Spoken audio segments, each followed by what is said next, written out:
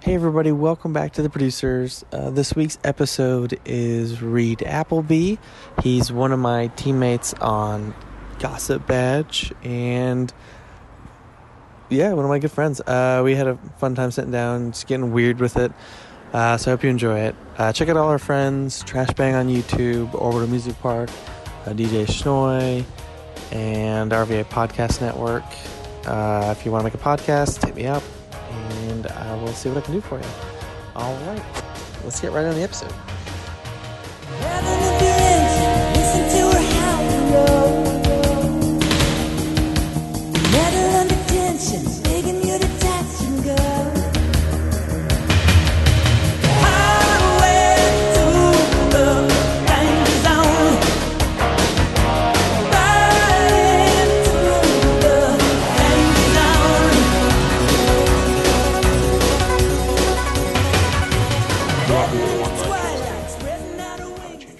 No, I think I feel good. Well, I feel good about my choices, at least the two. Well, you don't know your mystery beer. I know I don't know the mystery beer. Well, do you want to do that one first? Yeah, you want? I'm ready. It is. Which one did you not ask for? No, yes. I think it's the Hardywood. Hardywood Pills. Oh, the Hardywood Pills in the classic green label. Yes. I'm a fan. This is actually a great choice. What a great mystery beer. Well, I've been trying to make a habit of introducing everyone. Are we going? Oh, we've been going. Would you get, while I was in the bathroom? No. Oh. You just outed yourself for being a bathroom person. No. That's fine. Are some people not bathroom people? I don't know. Maybe some people actually. If I'm determining what bathroom people means, some people aren't bathroom people. Some people don't use the bathroom when they come over here to do the show. Some people. Some people are. I see you're saying they're scared to use the bathroom. Some people are scared to use the bathroom. Yeah. This is good. Great start. Bathroom talk. Well, I mean, has this already been covered? No, I want to talk about subjects no one's covered yet. Well, other than the fact that on Taylor's first episode, I think it was like I left in the part with him peeing, and you could hear it. It was so close to the mic, super awkward. But it was like in an old apartment, and it was one of the funniest things. And I remember getting more messages about that than I think anything else I've ever done on the show. Oh, great episode! A great opener. The part I actually listened to. But you're Reid. I am Reid. Reid Appleby, and we know each other from Gossip Badge. We are on the same improv team. I don't know, other than because I had the Josh and Lauren on, and I think we probably talked a lot about. Did you have them Gossip together? Badge. Yeah, I had the sweet angel tag babies. Team. Yeah. Well, I thought it would be appropriate. I thought it would be like a thing. Do I need to talk into the mic? Oh yeah, I saw you look at that. I'm making a point to face it just so I get better audio. Right. Sure. But actually, so I've been having so much. It is a thing in my life, and I thought this can tie in creatively if we choose to take it there. Mm-hmm. I'm always held back by either my misunderstanding or my misunderstanding of technology, or like should be an esoteric comment. I was held back by my misunderstanding. No, I don't know what it is. I feel like I'm always doing the right thing when it comes to technology, but I always end up messing up. I can never get audio to work just so. So anyway, it's something that holds me back. There's always a little. So I just switched to these mics, and these ones should be perfect for catching audio. Just as long as it's the red dot is not blinking and facing you, you should be good. All right. Well, then I am good, I think. Perfect. Well, do you ever feel like you're being held back? When in your creative pursuits? In my creative pursuits? Okay, so again, the idea behind the show is we can talk about literally anything. Sure. But I'm always going to start with a creative aspect, okay, and let us go from dwell. there. Okay. Yeah, you got it. Or delve. So the main things I do for creativity are, well, now just improv. I used to, we were talking about music earlier, guitar. I played trumpet for close to 10 years. Really? Uh-huh. Why'd you stop? So I played into college a little bit, but I wasn't a music major. So I just kind of lost time. I didn't really...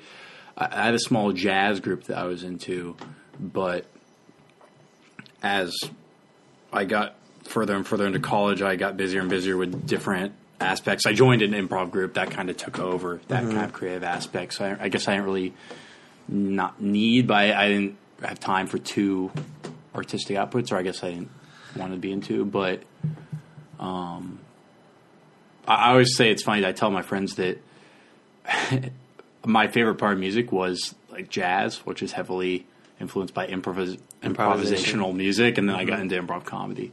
So I guess I like the arts that are kind of spontaneous, and also I don't have to like do a ton of. I'm not very good at memorizing things. Line work. So yeah, line work or in music, like just memorizing music. So it's I like it when I don't have to memorize anything. Sure. Well, I feel like that's definitely a thing also kind of that I like about it, where with the more improvisational, I guess, aspect, you kind of develop your own style. It's like you're writing your own pieces, but you're just not remembering what they are. Kind of. And that's the fun part, I guess, is like not having to practice the same thing over and over again. Get to practice new things all the time. Yeah, no, I agree. I mean, back when I was doing like concert band in 6th grade, you play the same thing over and over and over and over again. To practice. And if you hate the piece, you're kind of stuck with it. For the rest of like this. And semester or whatever, forever long you're doing it. But, no, I agree with you. Like, but I've also thought that's really sad with improv specifically, that there are tons of sets that I've done in my life, whether during practice or at a show, that I just will never remember again. Like I can think of certain sets that were really good, but I know I've done good sets that I forgot. I know I've had laughs that I don't remember what I said. Right. Or, I mean, that's when you get into the area of like recording and then maybe writing sketches based on your improv. I think that's a really fun thing. Yeah. No, I haven't really done much sketch work either. Making a sketch cost now, so. Oh, are you? Yeah. At Coalition? Mm-hmm, with Matt McHugh. Is it started? Yeah. Okay. It's like we're like halfway through. Are those for company members for you to take? Yes. Don't say that too loud into the mic. It's mostly, okay. Yeah, you can take those classes. Okay. Reid. You should. The sketch it's good. Well, I'm running out of time as a company member. Uh-oh. Don't run out of Only time. 2 more shows. How do you feel about that? About only having 2 more shows? Well, I mean, improv improv is already, yeah, me too. Improv is already like a... Jonathan's like, can't wait to ditch Reid. Well, that is our first order of business. Yeah. Once we don't have to hang on to. Yeah, he's only having me on for. I guess that's the thing with like improv, where it's like it's an art that goes away, but also like I guess the aspect of like the teams or like thinking. I think I was talking with Matt Newman and Reggie Pace, and then we were talking about the idea of improv troupes or groups being similar to bands and music, like rock band, like group, like well, just like you play with people, and then sometimes it lasts a while, and then you add new. If you look on like a Wikipedia article of like sure, or like the Strokes, I'm sure it's like 20. Well, that's a bad example. I feel like they're the same group, but I know what you're saying. Yeah, some people play like you get, I guess, real lucky, and you find the people that you play like you're just really good with for a long time. And you just keep playing together. Like Middle Management would be a good example. Like that's a band that's been going forever. Yeah. Because they play good music. But in a way, it's just like you played a little bit of jazz. Like you get that idea. Sure. Yeah, I definitely think I'm better at improv comedy than I am at music improv. Sure. I wasn't very good at the improv aspect of jazz. I love the big band. I love both of it. I just wasn't very good at improvising because there's so much music theory behind it. I guess not too dissimilar to like an improv theory, but it's like we're learning a new language essentially, you know. And I guess not having the time to commit to getting better at it. Yeah, I mean, I thought I'd be a music major in college or before college, but I realized I didn't practice nearly enough to like actually. I guess I didn't love it enough. Like I really liked it, but I think I liked it because I tended to be good at it, but I didn't practice enough. Like I was good at playing trumpet, but I don't think I loved it enough to like actively pursue. I didn't practice like every day, right? They wanted you to like fill out these timesheets and do like the band director was like, make sure to fill out these practice sheets. How much do they want you to do a day? Well, I think in high school they stopped doing that, but because they were like thought you're mature enough to do it on your own. But they wanted at least 30 minutes a day, like when you first started learning. Damn. And so it was really funny, actually. A lot of kids would just write the numbers and then tell their parents, like, oh, I did it, or the parents wouldn't care and just sign off. Uh-huh. But I like as a kid, I was very like, morally conscientious, so I could not turn the timesheet if I lied, but I also wanted to get the full credit, so I would like delay. I'd practice maybe 15 minutes on a Tuesday, and then the rest of the week, goof around playing Xbox or something, and then Sunday rolls around, it's due on Monday, and I would have to lock myself in the room and practice for like 2.5, 3 hours for one day. And as a kid, that was like a big commitment. You still wrote it in that you did 30 minutes a day? No. As long as you just had to have a certain number of minutes a week, so it added up. But yeah, I had to. So I'd lock myself in the room for like 180 minutes. Jesus. And like I remember just being really, really like as a kid, like upset. You were hit with the guilt of procrastination. Yeah, but I think it helped me. I think it helped me in the end, like become better because I actually practiced. Sure, and also I feel like the way I see you with how you do your tests and whatnot now, I feel like you're a lot more disciplined with it. Oh, for like school? Yeah. Yeah. I don't know. I guess I just think of it more as a job now. It's just kind of like I have to. Well, all right. So with dental school specifically, I just I can't do poorly because if I do poorly, they can like dismiss you. Yeah. And I've already taken out student loans. I'm already like $100,000 in debt. I can't fail out now, right? Like it'd be a huge investment to not get anything to like show for it. So sure, yeah. I guess that's partially my motivation, and then also just I do like dentistry, so I do like. I do. Well, I mean, it's hard when you take all the tests to like enjoy it, but it is an interesting field. Mm-hmm. And I'm just now starting to get more and more like seeing patients, but it is very cool. Like I get to talk to people, not like this, not as open as this, but like I get to talk to people every day about their lives, and people like really want someone to open up to, which is really cool. So they go to their dentist. Well, I think some people like are just friendly enough, or they don't have a ton of people they just like. Mm-hmm. I mean, they don't come to us just to open up about their lives. I'm not saying that, but like if you're fairly personable, people will like talking to you. You're a chatty one. Am I? You don't think you're chatty? Am I chatty? Oh, absolutely. Am I saying too much? No, not right now. We need more silence. You are always chatty. Yeah, I don't know. I'm fairly extroverted. That's okay. It's not a bad thing. I'm pretty chatty.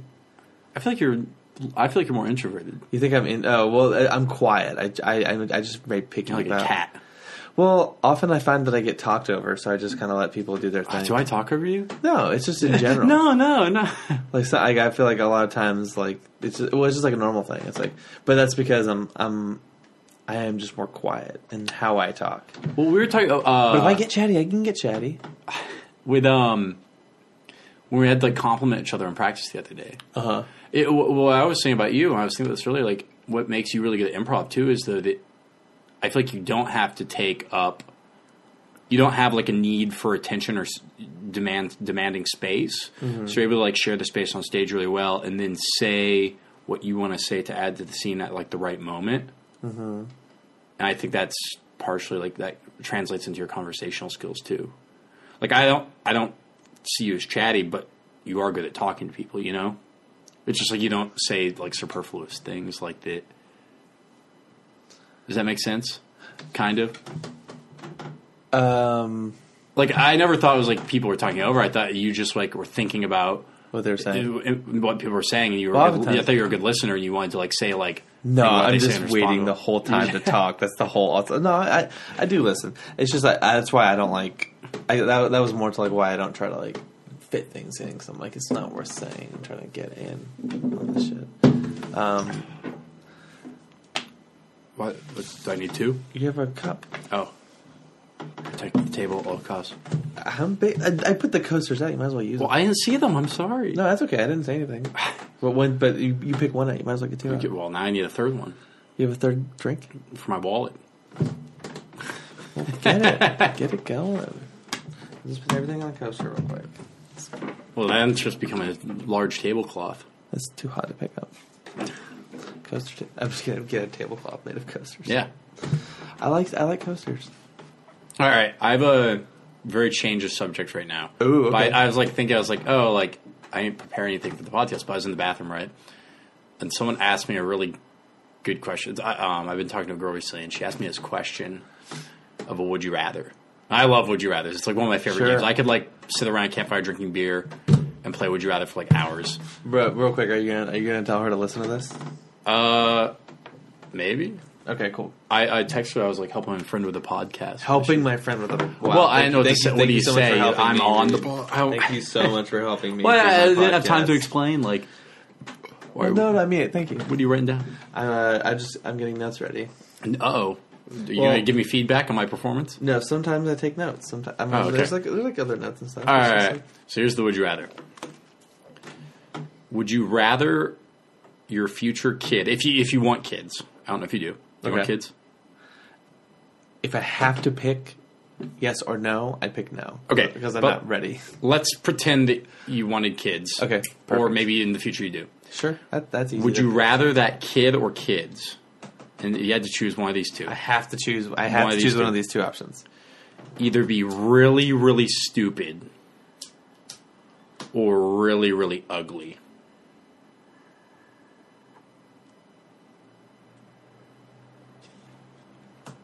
I have a kid, and I have to make them ugly or stupid. Right. Ugly. So you think like people who tend to like be more intelligent are happier, or you like? Because that's what I want for my kids, just be happy. I don't know which one like society really values more. You know? Well, I guess the thought is like, I think of attraction in a way where it's like someone will find you attractive. And also, a very attractive thing about something that makes people more attractive is the way they carry themselves. That's true. And I think if I had a smart kid, they would probably know more, seek more, and understand that and carry themselves well enough that they wouldn't have trouble meeting friends or live a good life overall. Yeah. I guess that. So, I mean, also, I guess ugly, excuse me, is subjective. So, I mean, that's a step on the thing, but. Yeah, I agree with you. Yeah, I'm with you. I think that's what like everyone chose, kind of that was talking as a group of friends. Is that the good one? That's like one of them, but sure, I'll take more. It's kind of easy. All right, let me think of. I love Would You Rather. I could play this all day. I mean, it would be the worst thing if we played it a little longer. Okay, all right. We've only been going for like 10 minutes. That's it? Like 15. Oh, like 15 in. Oh my god, that never. How ridiculous do you want it? Like, I don't really. I gotta like think. I've had really good ones in the past, but like when I'm put on the spot, it's like that's fine. No, hold on. I will think of. Well, okay, I have. You entertain for a second while I think of a really good one. Would you rather get a paper cut or scrape your knee? How bad is the scrape? Pretty bad. It's going to affect the way your knee bends for like 1 or 2 days. More than 2 days. 1 or 2. Oh, probably the paper cut. Paper cut's a bad one. It's gonna sting for like the rest of the day, and it's like gonna like scab weird. Knee. Okay, so only because of my dental school, I have to use my hands. There you go. I'm assuming the paper cut's on my hand because where else would it go? That was aggressive. But, yeah. Wait, hold on. Do you need a second? We can have a second of silence. All right, I got one. This is all right. Would you rather? All right, once again, I don't know your thoughts on this, but if you had to choose, and you got to choose, I have to choose one of these two options. Yes, I'll play along. Would you rather there be life outside of Earth, or not have life outside of Earth? So either Earth. I'd rather there be life outside of Earth. Why? Easy, because that's way more fun. But like, isn't that also could be scary? I'm not afraid. What? Jonathan's not afraid of aliens. Well, like it would be definitely scary, but like I feel like that would be just like a different adventure. I mean, yeah, the idea of playing it safe sounds fun, but also like, what if it could be cool? Yeah. I'd risk it being a little shitty for being cool, I guess. There's like an old quote where it's like, either humans are entirely alone in the universe, or they're not. Have you heard of simulation theory? Yeah, I have. You want to talk about it? It's possible that this is all a simulation. Yeah. Do you know all the details? Do you know all the details? I don't know all the details, but I know like enough to shape out the story all the way. Okay. Do you know enough to shape out the story all the way? I don't think I know. I just know that That's fine. I'll tell you. The idea is with technology advancing, like why it's feasible that we could be in a simulation. So the idea is what is it? There are two. I think it's two possibilities. I think there's a third, and if there is, I'll remember it. We are either humans who have yet to figure out how to build a simulation. Okay. And we either will or we will die out. Those are the two options. Mm-hmm. And then, or we are a simulation from a species of human or whatever that has already figured out simulation theory. I'm with you. So we're in a simulation. Okay. I think those are the. Those are the two options. And then the other one. Do they have to be human? Couldn't they just be some other? Well, who knows what they are? Maybe human's the wrong word. I'm not like reading from the Wikipedia page. Yeah. But like there are three options. We are either in the simulation, we have yet to figure out how to have a simulation, and we will figure out a simulation, or we have yet to figure it out and we will die before we do. I think that the most likely possibility is we're not in a simulation, and we will die out before we figure out how to make a simulation. I think the counter argument, and I don't mean to spur this, but you will never know. Well, actually, I did read a counter argument of that once. Is that what which I is I feel like the fact that there are? Do you know this concept in math? Irrational numbers, numbers that don't, like pi. Pi is never ending, right? Yeah. So it's essentially infinite. The argument is, how could a computer, if that's what the simulation is on, right? How could it store infinite data? Well, it couldn't, right? There has to be an end to pi. Okay, well, here's my existence. Do we have is pi completely written out? I guess you're right. So we're calculating it out right now. So the computer hasn't had to store it yet because doesn't exist. But it's still storing it. So if it keeps on storing, if it never, if someone's like a picture of someone every day, they go in like 8 o'clock and they sit their desk and they just keep writing out numbers. No, it's just go in. It's like just lay on the number row. Oh, but you'd have to be really careful not to, because if you repeat something enough, or if you just do repeating, if you make a pattern, it becomes a rational number, right? Because you just do a line over it. It's like repeating, of course, Oh, you can't let it repeat at all. That cannot be. Well, even if it was like 5 6 5 4 3 2 5 4 3 2 1, repeating, that would still be like enough. Just something long enough that you just so happen to do the same inputs. Doesn't matter if it repeats twice. Is that enough? I don't know. That's crazy to think about. No, it's not. It has to be constant repeating, like 3 3 3 3 3 3 or 3 2 3 2 3 2 3 2. You put the line over anything, right? Yeah, it can put. Yeah, but it has to repeat that. So what I'm saying is, if you did the same sequence of 10,000 digits, you could still put a line over it twice. Yeah, then you could put a line over it. It would have to repeat the third time too. It has to be repeating forever. Well, until it's not repeating, you can put it over that. Which is what I'm saying. No. If it's repeating, you put the line. If it's repeating, you put the line. But if it stops repeating, then you wouldn't have to remove the line. And what I'm saying is... Yeah, you would. You couldn't have a line and then continue the decimals after, I don't think. Because how many times do you know the line... I think the line's just notation of repeating infinitely. It goes on forever. Well, I guess the question is, like, if it's truly infinite, then there's no way to... You think it would repeat at some point?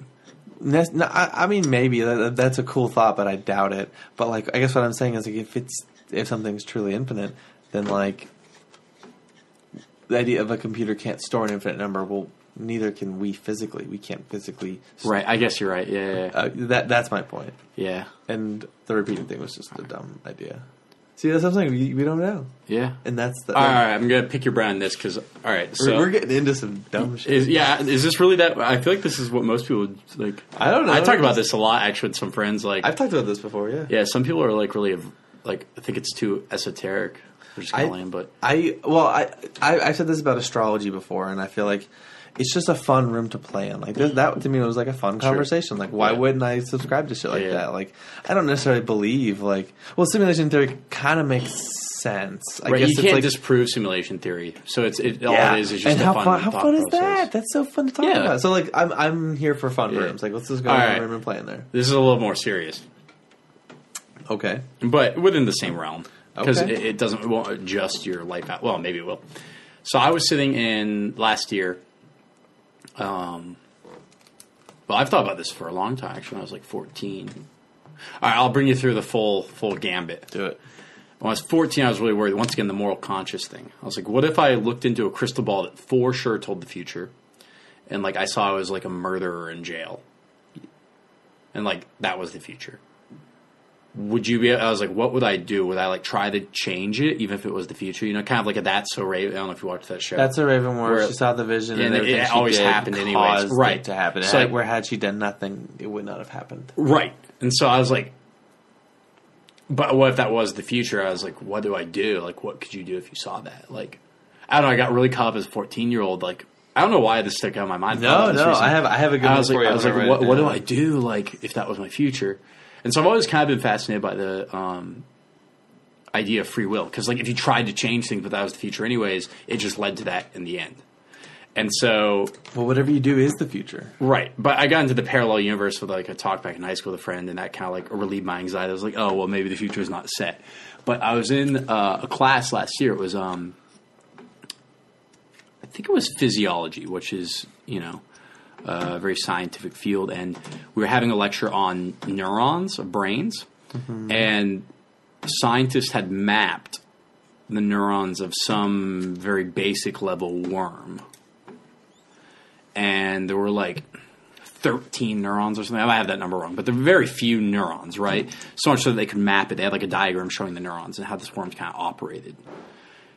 And I was like sitting there in class, and I was like, would that worm have free will? It has so few neurons, and then they show a video of a worm moving, and if they poked it in a certain area, it would move back a certain way because it was just a response, right? It saw that thing and moved away, and you could, I guess, you could technically predict based on the neurons. I'm assuming where it would move. Sure. And so I was like, are we maybe not just slightly more complex? I mean, very much more complex worms. How many neurons do you think the human brain has? Oh, it must be in the billions or more, I assume. Okay. Look it up. Let's see if a quick Google search. I feel like Season 5 is all about allowing the Google search to happen.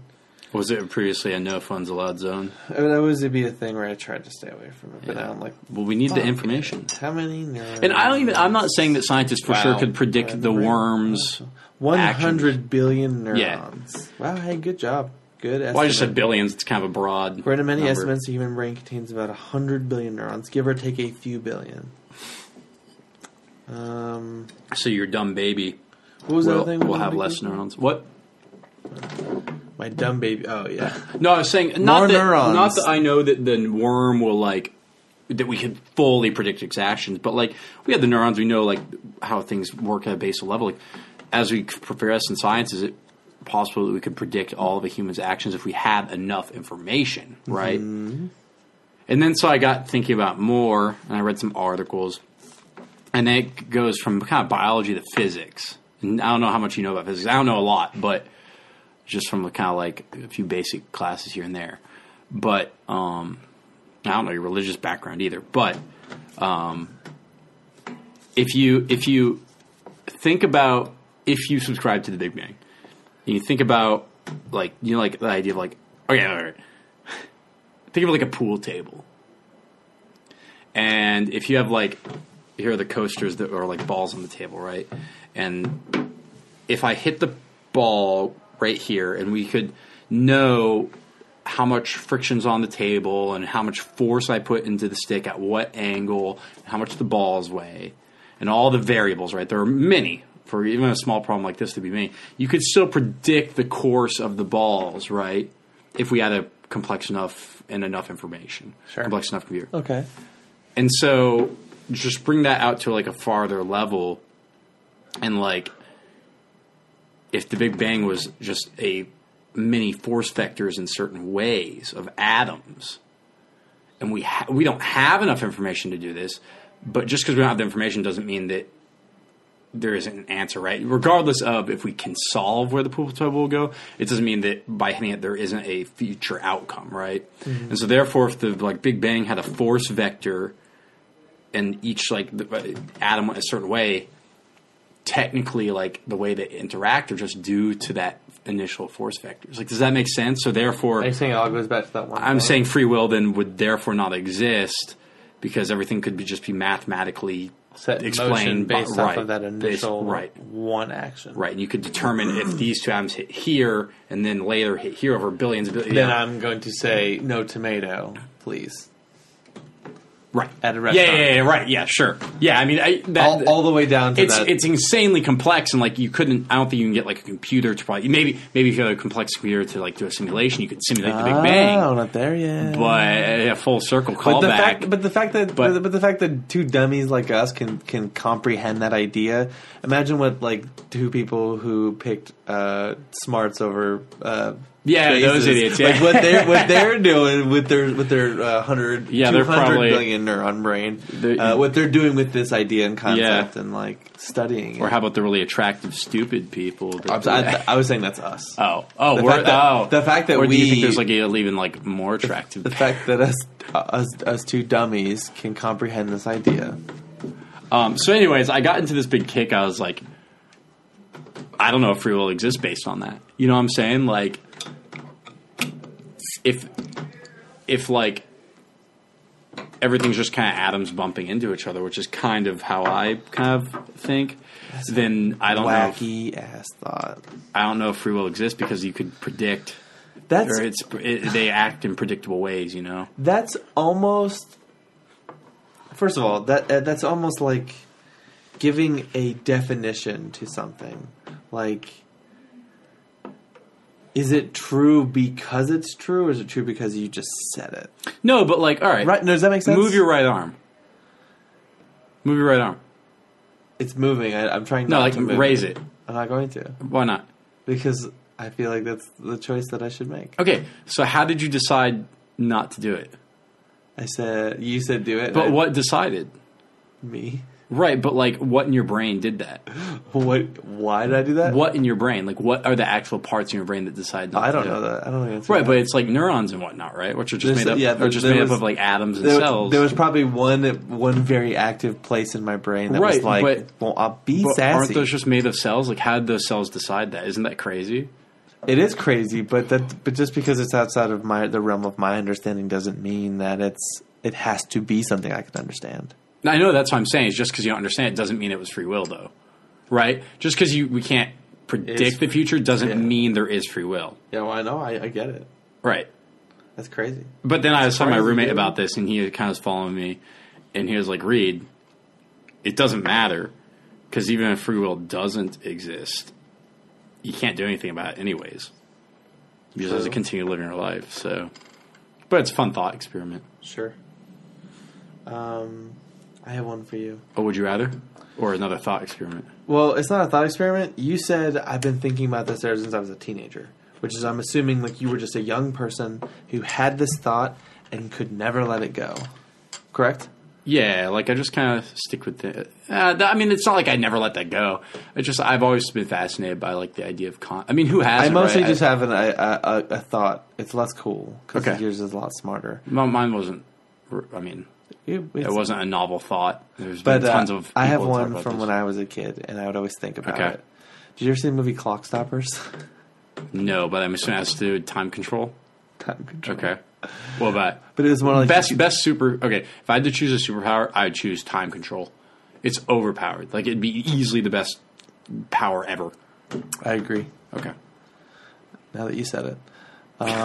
Time control. Oh, that just sounds so cool. Right? I mean, it's like, oh, you want one more hour of sleep? Stop time, and you get to sleep for another hour. Just sleep until you wake up. Yeah. Then start time. Yeah, but I'd be awfully lonely at night. I don't know if I could. Okay, so I'd be awfully lonely at night. I'm really extroverted, so it's really hard for me to like spend a ton of time alone. Like, to spend. Well, you just freeze time. Sleep. No, but that's what I'm saying. Then unfreeze it when you wake up. Right, and then I wake up and it'd be midnight still. Well, if you have time control, you can fast forward. You can just sleep normal. But I'm saying if you wake up in the morning, it's 7 o'clock, let's say. I agree with that. But I'm saying, like, I thought you were saying you could milk more time. Oh, I wouldn't say do that. Yeah, I'd be like, oh, you want could that? if you needed to. Like, I got this project I got to work on. Yeah. Or I got this, like, if I stay up, like, I can do whatever. I can play video games. Or I could take time alone. Right. I don't need to get extra time. Like, fuck, that's so fucking cool. But I was always fascinated. Like, if you just had a magical watch, I could freeze time. Mm-hmm. But it was like... Wait, was Freddie Muniz... Is that... Who's the guy, Agent Cody Banks? Is that Freddie Muniz? Freddie... Do you know? Is it Frankie. Frankie Muniz. Is he in Clock Stoppers? I feel like he is. Is he? Okay, so I think I saw the trailer for that. I don't think I've seen I the only movie, saw but- the trailer too. Okay. When I had the thought. It took me Okay. 12 years of having that thought to see finally the movie. watch the movie. Okay. Was it any good? No. Okay. It was so bad. But I've always been fascinated because it would always be a car thought. I'd be in the backseat by myself. I might have my Game Boy and I put it down to just look at the road and What were you playing? think. Pokemon? Pokemon. Okay. Yeah. Red? Like silver, gold. My silver and gold copies I had my Game Boy and I was at a baseball field and they got stolen. Someone stole my original Pokemon. Batteries die, anyways. Well, I've played enough Pokemon in my life. But anyway, so it would just be thinking if I could freeze time, like the car stops, I could just get out. Mm-hmm. That was the first thought. Yeah. You're And like, then it how do I milk this? Yeah. Yeah, what would I get away with? What could I do? How could this benefit me? Not take advantage of Yeah, not situation. go murder people, but No, but more like rob a bank. More like study more. study more or get to places Quicker. Yeah, if you're late and your friends are going to be annoyed that you're late, you just pause time and then show up. yeah, I don't know. It's just what you could do so many things. You can goof around so I don't know. I just wanted to share that thought because you said this is a thought I had when I was a kid. Yeah, for sure. Do you have another would you rather? Yes, but I might have to use the bathroom again. No, Reid, you already went to the bathroom. Okay. Just do the thing. The would you rather? Yeah. All right. This is a classic one. That I'm sure someone read this to me online or something. Would you rather be unbelievably rich, right? Let's say a multi-million, or single billionaire, really rich, but you never find someone that you're really close to. Never have a significant other that's meaningful, or find someone that you really, really love. You're in love with them, true love of your life, but you're really poor. Okay. The idea is, if I choose the money, I never will ever meet this person ever. Not just even meet this person. You'll never be married or have a long-term relationship. You can still Are you engage saying I'm in just forever single? You can engage in sex with people, but it won't Mean anything. it will never mean anything to you. Or you can Can I still have friends? yeah, you can have friends. Can I have good friends? Yeah, sure. But you'll never have a significant other that you truly care about. It's funny because I feel I do put a lot of value in relationships. But the idea of so I Am I allowed start to move this closer. You can move that. You can do it. Well, let's make weird So sounds. if I choose the love, I'm granted a person, or I'm just that person's out there and I'll have to meet them, or what? How does that work? Yeah, let's say it's the fair trade-off for being poor. Which I guess, I just start poor? Do I just because I'm poor now? No, let's say, but I'm talking poverty line. I start over, stuff wise, maybe job wise. No, let's say you can keep all your stuff you have right now, but your salary would drop to poverty level, Which would be or whatever the poverty line in America is, for the sake of the would you rather. I want to say that's. Do you want to guess say it, or it's do you want me to look up? I'll guess. I'll take a guess. I want to say it's $17,000 a year. It's drastically low, but I do think minimum wage, unfortunately, is below it. In 2015, in the United States, the poverty threshold for a single person under 65 was an annual income of $11,770. Oh man, that's even lower than I thought. The threshold for a family group of four, including two children, was $24,25,000. Okay, so poverty line. Damn, but I will say $12K. you do get granted this person. You'll meet them within the next 6 months, and they're it's almost like a movie relationship. It's the perfect relationship. Okay, and then that sounds so fake and. Well, It doesn't have to be fake though. But you love them, yeah. So whatever your idea of a perfect relationship is, it's that. So we make $24,000 a year together. Do Sure. I get my whole? Nothing changes about my past, so I can apply for a new job immediately. Oh no! Your salary will never change. You're stuck making that for the rest of your life. That amount. Hers can never change either. Yeah. And You guys live a life of poverty. but you love each other. Or you never find a significant other worth anything, but you're rich beyond, like, your money's never an object for you again. Is it fair to say I don't want to put someone through that? Let's say they already lived that life. And they just get...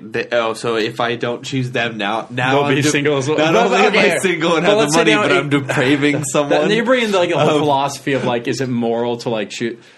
That's the point of this. That's why. No, the whole point is to choose what you want, not don't worry about the other. If I'm choosing a life of this, I want to know the details. That's fair. That's fair. Okay, the other person already exists, and if you do not choose to end up with them, they'll end up with someone anyways. So their life does not change. You just get to choose whether or not you be with them. That's the most neutral way I can think of it, and they'll be equally happy with you or the other person. So it's okay. They have two true loves. Oh, perfect. Right. That's the love I want. What? I'm kidding. It's fine. I get what you're saying. Yeah. It's a magic choice. So that right. It's a magic rule. You're assigned someone. You can just be assigned to someone else. I get it. I'm not special. Right. Which is why I don't think I want. I don't know. I just feel like if I can have meaningful friendships and be rich.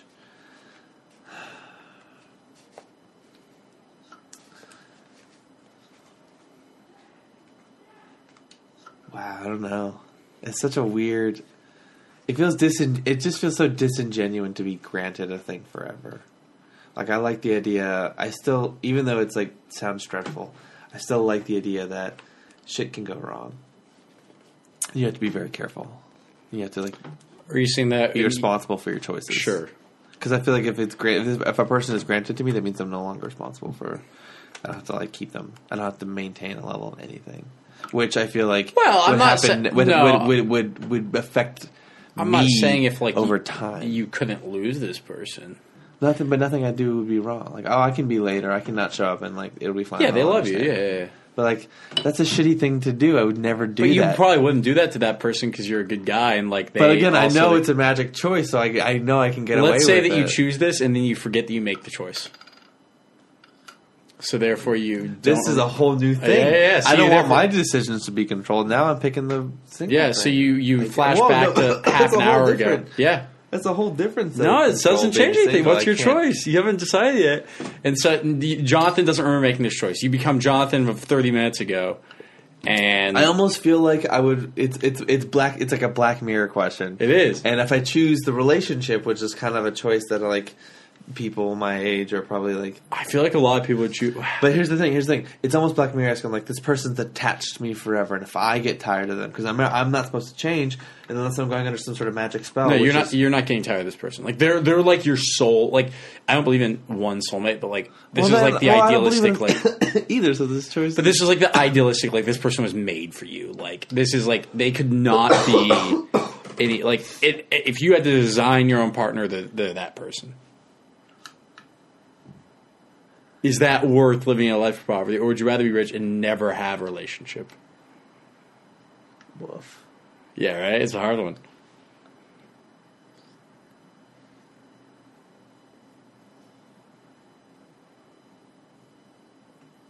I think I'd choose the relationship.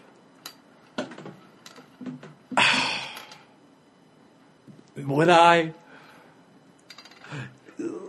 I don't know. Oh, that's such a hard thing. It's almost like I have the best of both worlds right now, where I can be somewhere in the middle, right? I don't have the perfect partner or like the best salary ever, but like at least I kind of have control. Yeah, I've reached a point where I'm happy. So like, yeah, why?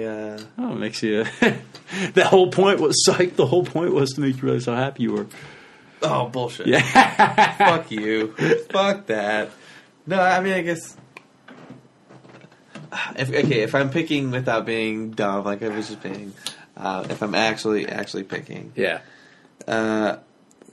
you choose the partner because. Right. But some people would definitely choose the money, which is also like I think like an understandable position. Well, I don't know. I guess I do think I put more value on a partner. Yeah, I mean, like I think that you'd be happier with that. I would at least. Sure. All right, I was thinking of another thing. Okay, but that was I think that was a good one. Yeah, this is fun. So when I was picking out our beer that we're drinking right now, Oh, what's that? In the supermarket. I was thinking about, because I asked you to do like a summery IPA or an autumn flavored beer, right? Oh, yeah. And I was like, okay. Summer has like these nice IPAs and like very light beers and like beach vibes. And then fall has like a very like all the pumpkin flavors and the Oktoberfest beers and the kind of the red lagers and all that really fit like a fall vibe. And then winter has porters and stouts and dark beers that very much fit the colder weather. And I got the spring.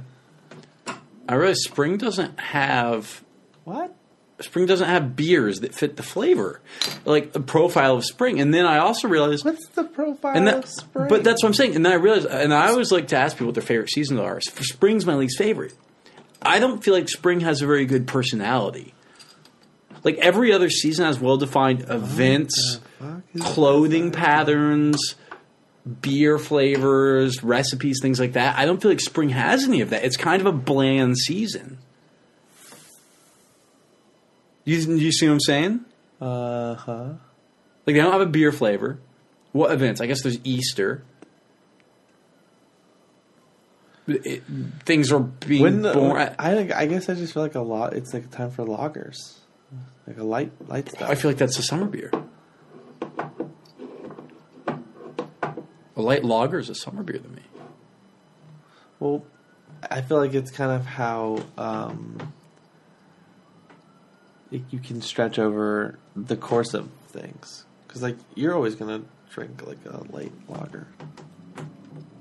If it's an easy choice. You're just, like, getting a thing. Yeah, but is that a spring beer? I think it can be. Yeah, but that's what I'm saying is every other beer is kind of like just like you wouldn't drink a stout in summer usually. And I'm not just putting this in beer terms. Well, I'm not just putting this in beer terms. Though. It made me think of a larger thing. Like spring just doesn't have a great profile of like things that are associated with it. Like think of clothing. Summer's very like shorts, t-shirt, tank tops, swimsuits. Mm-hmm. Fall, flannel with chinos with boots, jeans. Winter, very much winter jackets. Spring? I mean, I don't know. It's like that. Or, what? I mean, like, let me think to go to another I said holidays already. There's no major spring holiday. Fall has Halloween and Thanksgiving. All the, winter holidays associated with the winter solstice. Summer has like July 4th, things like that. Barbecue barbecue cookouts, very summery. Fall has like pumpkin pies and Thanksgiving food and like all these warm pumpkin-y, candle cinnamon-y things. And the spring is winter is very much like, like all these warm hearty dishes. And then what's spring? You know what I'm saying? Light dishes? Light? Like what? Like, name something spring. Something that I'm like, that's spring. Ham.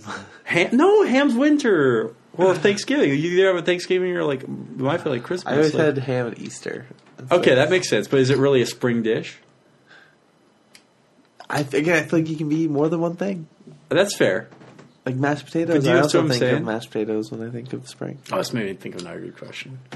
Oh, okay. No. We've exhausted that. You don't like the spring thing? You think I'm being... I don't think I have anything good to say about it. To end that conversation, I want you to tell me what your favorite season... Rank your seasons 1 to 4. I'm going to clarify this because a lot of people don't think of it this way. But I'm going to say it's based on like the actual months of the year. So, and the dates. So technically, we'll go through them. Spring is from March 21st to June 21st. Summer's June 21st to September 21st. Fall, September 21st to December 21st. And then winter's December 21st to March 21st. I think I got that. He's writing the dates down because they're not always what people associate with the actual. I know. I like this. Let's fall and then.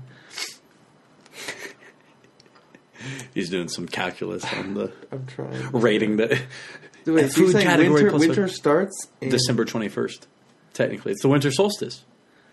And then it goes to March. It's like the 21st or 22nd, depending on the year. Christ. Okay. Well, I'm going to say summer is going to be Friday number 1, June to September. Great time. Sweating. I sweat a lot, but it's fun. You what? I sweat a lot. See, I sweat a lot too. That's why summer's my third. Summer's third for me. All right. Yeah, right. My rankings next to you on the paper. We can power rank them. Perfect. Okay, so then fall is obviously going to come second. Wait, fall's number 1 for me. Oh. What's like to dislike about fall? I opened with my favorite. That's a dumb choice. You've played your high end. December to March. I'm going to go with spring is my third. Okay, spring's my 4th. So it has no flavor profile. It's funny, my birthday's actually in spring. Oh, no, sorry, it's technically winter. Never mind. So based on the dates I gave. Well, hang on. I might redact that. Yeah, see, summer might be number 4. Mostly because that has Christmas and New Year's. Christmas and New Year's are definitely a bump. And January is like a good Valentine's Day if you're romantic. Okay, all right, that's a clear 3. God, spring. See, spring, no flavor profile. Damn it! So that's all because I was thinking my beer. So add ours up, and the lowest ranking gets first. And I think that'll end up actually being fall's first, I assume. And then spring and summer, winter and summer are probably tied there because we kind of flipped. Summer comes in second place. Because winter I gave it. Comes. Wait, what's the total for fall? 1 and 2 is 3. So it's 3. And then summer, 4, you ranked 8. summer 1, I ranked summer 3, 4, and then you ranked 3, you ranked 2. 5, and then so 4, the definitive 8. Jonathan Reid rankings for seasons are fall, summer, winter, spring. And so to actually follow this up, I looked this up one time on Google, the favorite seasons. America's favorite season is spring. Are you serious? People rank that number 1, yeah. What the fuck? Based on like Pew Center research or something like that. Yeah, right? They like bland profiles, I guess. All right, so the follow-up. Because you were talking about food. I got asked this. I'm so hungry. Yeah, I got asked this my freshman year of college. I had this really esoteric guy that was my roommate. Really great guy. You're eccentric. But he made me think a lot. This question is not very in-depth. It's more of a fun question. I'm sure you read it somewhere online too, maybe. But name a food that does not go with some form of cheese or some form of chocolate. So, for example, you might say green beans. Green beans casserole has cheese, right? You have green beans and cheese. That works. Yep. So that doesn't work because it checks off cheese. Tomato. You might say tomato and cheese. It's on a sandwich all the time. Or what's the traditional dish where just raw tomato, which caprese? Caprese? Yeah. Mm-hmm. So that doesn't work either, right? Nope. Or you might say cinnamon bun. Well, cinnamon bun goes with chocolate, so therefore that doesn't work. It also goes with like a cream cheese icing. Jesus Christ. So the you have to come up with something that doesn't go with either of the categories. His theory was every food goes with one of the two. Well, goes with, and you can't, or would be good with. Because good enough that we're not like, wow, I would not eat that. That sounds pretty bad.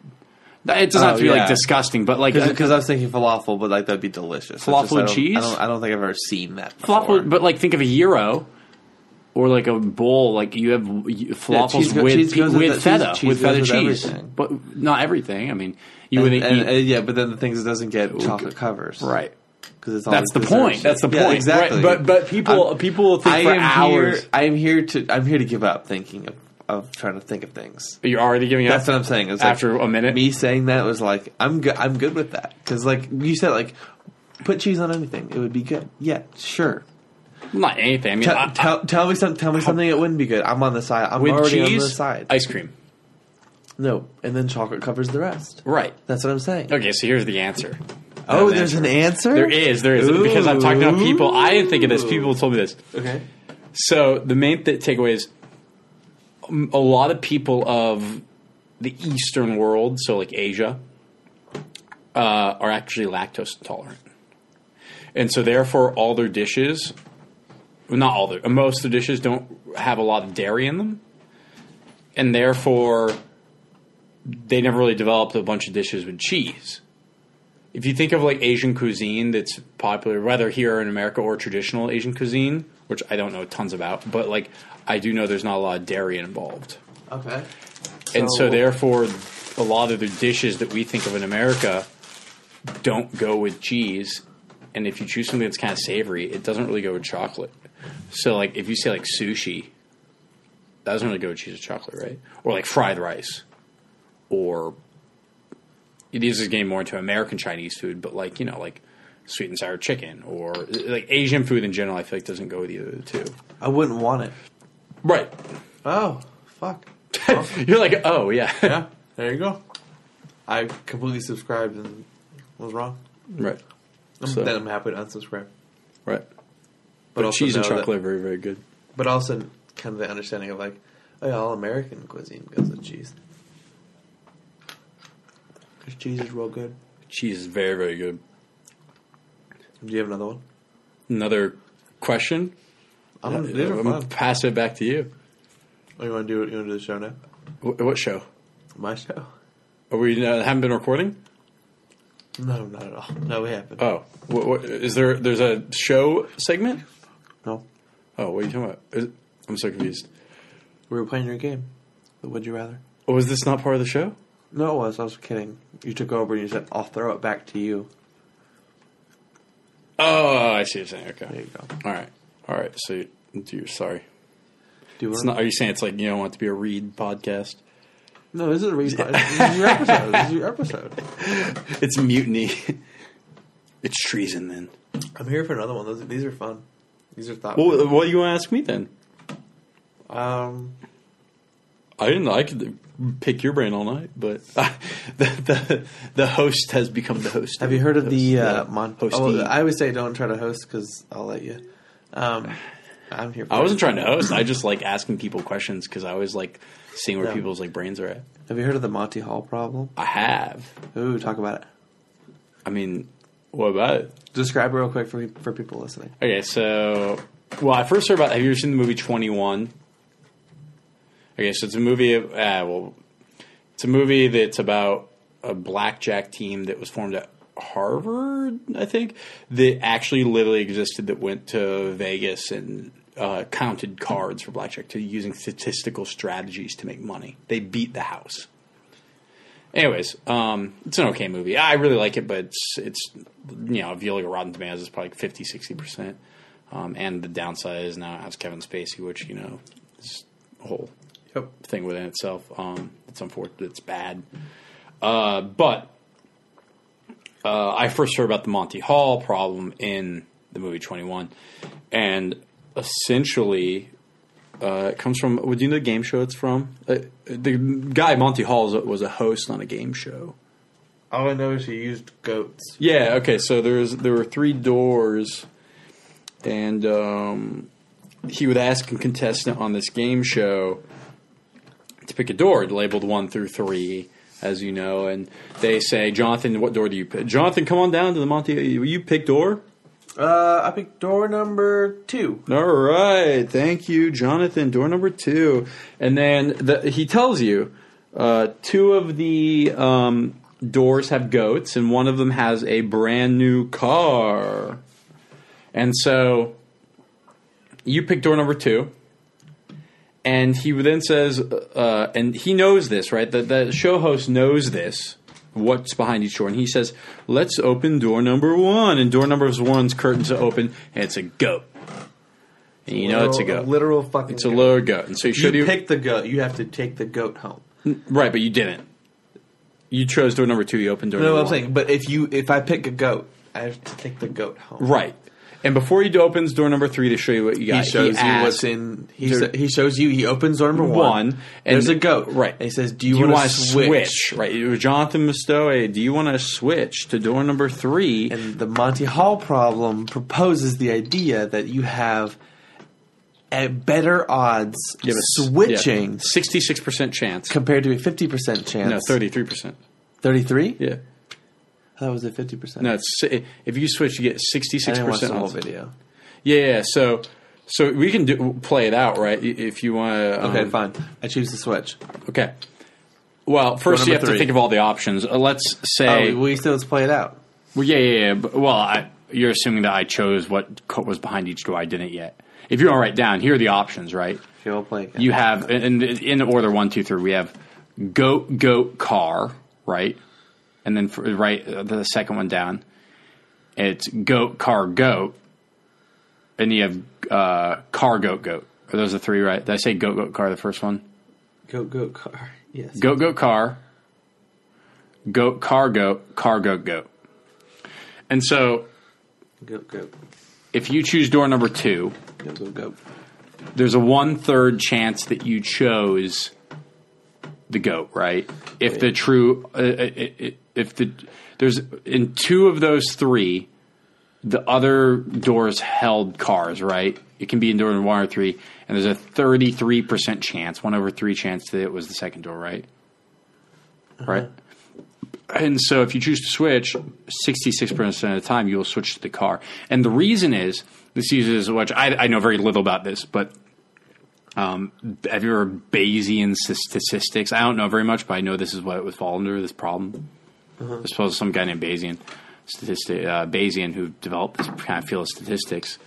The whole crux of the problem is that the host knows, Monty Hall knows which door the car is behind and which door the goat's behind. If he didn't know that, then your odds would truly be equal, because there'd be a chance that when he opens the door, the first door to show you that it's a car. But he never does that because he knows where the goats are.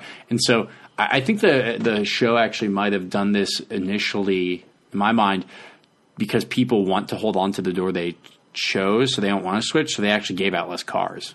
Because people don't want to switch because it is the worst odds, but people have this like bias that they want to stick to the door they chose, right? You're like, I chose door 2, why would I switch? But people who switch actually have better odds because 2/3 of the time, when he say you choose door number 2, there is no car behind it, and he opens door number 1. If you switch to door number 3, you car, right? Because the car is behind door number 3. You choose 2. He opens 1. It's a goat. You switch to the car in door number 3. You get the car. It sounded so much better when Vsauce explained it. Yeah, sorry. Hey, Vsauce did a good video though. He did a good video. I read there's another way.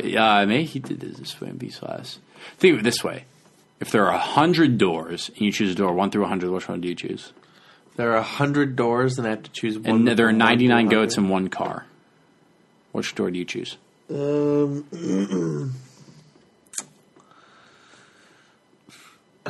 would take me like forever to just say a number. Just find because I feel like I would want to associate with something and go down. Well, just say a number for the 81. Okay, you choose the right number, and then the host choose the right number. Let's say the host continues to open 98 goats. You now have door number 81, which you chose, and door number 4 left. Okay. 2 doors left. The other 98 were goats, right? So there's one goat. 81. I'd stick with 81. Why? Because that was the number I originally picked. But think, when you first chose a door, you had a 1 in 100 shot of choosing the car, right? Technically. I get it. I get it. If you switch it to the car, you bump your odds up to a 99% chance. You basically kind of got to choose 99 doors by switching. Okay, I got you. Because he knew which doors to open. He didn't open them randomly. He knew which door the car was behind. And so he has to leave the car. So if you switch to the door, you have a 99% chance, I think, in that scenario to get the car. I didn't think about it like that. Yeah. A lot of people see it with like multiple doors. When you said 100, I mean... Yeah. Or think of like 2,000 doors or 5,000 doors, or a pi amount of doors. Pi. Fuck you. Infinite simulation theory. That was in Detective's first set, a pie joke. Detective? My first house team. Oh, okay. I don't know much about your coalition history. We never asked. Would you like to talk about it? No. No? I mean, you can ask if you have something you want to know. I'll tell you about it. How many teams have you been on? House teams too.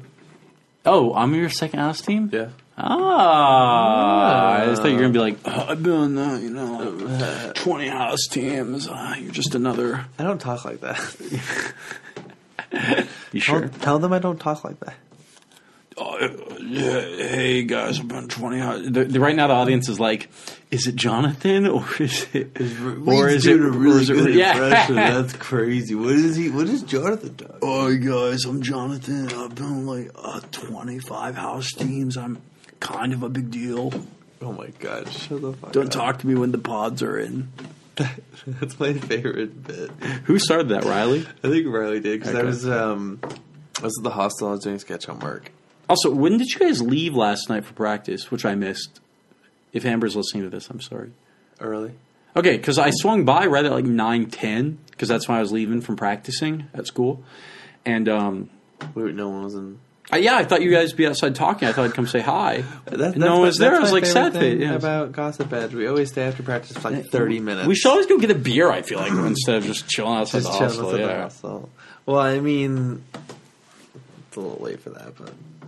Oh, yeah, 9 p.m. so late to get a beer. No, I mean time. Like we have one practice left. Oh, yeah. Well, are we not going to continue as a team? I think we should. I don't know how it works. No one ever talks about how it works. All right, well, if you want to be on a team with me, I'll be on a team with you. Okay. All right. Gossip Badge. Gossip Badge 2-man team. I'm sure. I'm pretty sure everyone else is on board. Have you ever done a 2-man set? Yeah. Okay. Me and Josh have a team. Lawrence, Kansas. We have a show in the refinery. Let me look up the date so I can plug Will it. you do a 2-man set with me? I would. Yeah. What, that was an outstanding review. I immediately said that I would. Yeah. There's no excitement in your eye. You can't see him. Yeah, but there's I no would. twinkle in his eyes. Twinkle, twinkle, twinkle, twinkle. Twinkle, twinkle. November 21st. That's a Thursday. We're at the refinery. Me and Josh, Lawrence, Kansas. Bringing it back. Bring it back. I love playing with Josh. Yeah, absolutely. But not me. I've never played with just you. You'll love it.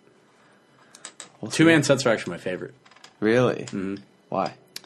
I had a friend back in, I was at Ohio State. We were a 2-man team. So we became a 2-man team when we went to a festival that was at Indiana University. And we were supposed to go with we had a team of 17 people, right? We had multiple teams within that, right? So we're just trying to get people to go to this festival, college improv festival at Indiana University. And everyone else bailed. So it was just me and my best friend Colin Roberts that were left. And we decided to go, and we did a 2-man set. And we played very loose rules, very descriptive improv. We were allowed to do anything. If we couldn't do something, we'd tell the audience what we were trying to do. So if you wanted to describe something, Very confident moves. Yeah. That. And we You guys made big choices. It was a mono scene, so it all told one story. But yeah, we played 7 or 8 characters, right? And each character was not my own, right? If Reid played Frank, Colin could also play Frank by assuming Frank's position later. And so we literally played the entire scene. We were each character. We kind of emulated a team named. They were here for the past Coalition festival. They were called My Privacy. They're a New York team out of UCB. Oh yeah, you were hyping them up, and yeah, I'm so bummed because I was committed to going to one of the shows that they were in, and then they got swapped, and I had to miss them. So they play. We tried to emulate them because that was kind of some of the 2-man sets we'd seen, and we wanted to kind of emulate that because we thought it would work well. Yeah, and I really liked it. So it's a lot of exposition too sometimes. So for example, I remember in one of the sets Colin and I were doing at the festival, we wanted this mystical golden eagle to fly down and pick up this guy and later conjured up magic, and we'd be and then the eagle swoops down, and you kind of mime it, but you don't have to do these exact and let them figure it out. You can just narrate. You can narrate it, and if you can't do it, you're allowed to narrate it, and I think if it adds to the story, then it absolutely narrate it. And I think because you're limited by the number of people, those are kind of ways to compensate. The interesting thing is it really is a mono scene. It tells one story. which I Well, like. we kind of did that. We kind of did that at the refinery. We show. did. And we were with like less exposition, but we did change scenes, which was cool too. it was more to honor the story and like allow it to progress. It's like Right. if we just tell you we're at the barbecue, if we just let you know, hey, we're going to the hospital now. And I think the audience is fine with that. I don't think it it's not breaking the fourth wall. And I know there's a lot of theory and improv that a lot of people, especially I don't know how much you know about like different city styles, but I know some cities are like all about emotion or this or that, developing the characters and things like that, which are all very, very, very valuable. But I've also always loved telling a story because I love walking away from a set and saying that was like a full story with a beginning and end point. It's funny you say that because I found myself very much attracted to the idea of long form narrative improv, like Gossip Badge doing monoscene like that. Yeah. If you get a full story, I get a full story. I did book club. We were literally making up a book from start to finish. 501 was about a romantic comedy, like from start to finish. I'm a big fan of like those formats, so I get it. Yeah, I'm on board. What you're describing sounds like a lot of fun. I think it's underrated because I don't know, like think of like sitcoms or think of any TV show you watch or movies, like. All these forms of media we consume have a full story, Like it's a beginning and end point, right? Even an episode of Friends, which plug for Coalition Theater with their upcoming Friends show, but it still tells a story. Even if you like, obviously there's an overarching story of all the episodes, but each episode tells a full story, right? You get these things. Yes. I think that's very valuable. I don't know why a lot of that is lost in improv. I get a lot of people will try to get. I think. Well, that's why doing it in a mono scene, like giving yourself that freedom to narrate, like it allows it to get weird. We always want to get weird with it, but weird within the realm of like I can improvise around the weirdness, but we never can get there because we don't have this idea. Right. Like. It's not always easy. Well, I think we're restricted in Gossip Badge because we decided early on not to do some of that stuff. We did some scene painting and stuff like that at the beginning, but I think with all learning how to do the monoscene together, and also because we have so many people, we kind of strayed away from it, which I don't think is bad. I think Gossip Badge has done very, very well. We've done some amazing sets, and they work very well. I think as you reduce the number of people for a monoscene, you need to up the amount of narration because you aren't able to do as much as we are because we have more people. So we can play 7 characters because we have 7 people, But when you have 2 or 3, you're kind of more limited. Yeah, and I feel like it's easier to get on the same page.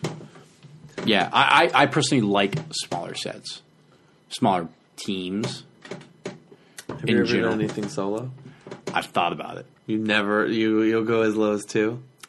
Have you done a solo set? No. See, I've never even done a solo podcast. I love the idea of going up on stage and doing like a 20, 30-minute set, monoscene by myself. Oh, okay. But the only issue is it's really weird where you'd say something as one character and then you have to go walk over and assume the position of another character and say something to yourself. That just seems a little hard. But here's the thing. And awkward. Here's the thing. You don't have to do that. You can just respond and like let the audience fill in the blanks. So here's at Second Best. The show, so the reason I had to miss my privacy was because I was so committed to seeing Limbo Land with TJ Mannix. Okay, I did not see that obviously because I was seeing my privacy. Yeah, exactly. But he's a one person musical, and he. Oh, I met him. Yeah. Okay. He could sing. He rhymed incredibly. He was funny as hell. His characters were incredible.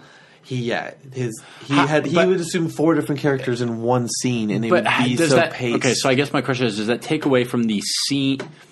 At that point, you're becoming more of a bat prov. If you're not assuming different character positions in different areas on stage, you're not assuming a landscape. But you're not like doing it every reply. Like you're sitting there like responding, just like one half of the conversation, with the other half being the predictable thing that you can fill in because you go from A to C, you fill in the B. But give me an example. So I'll give you a line to start. Okay. This igloo is too small. But now play 3 characters in the igloo.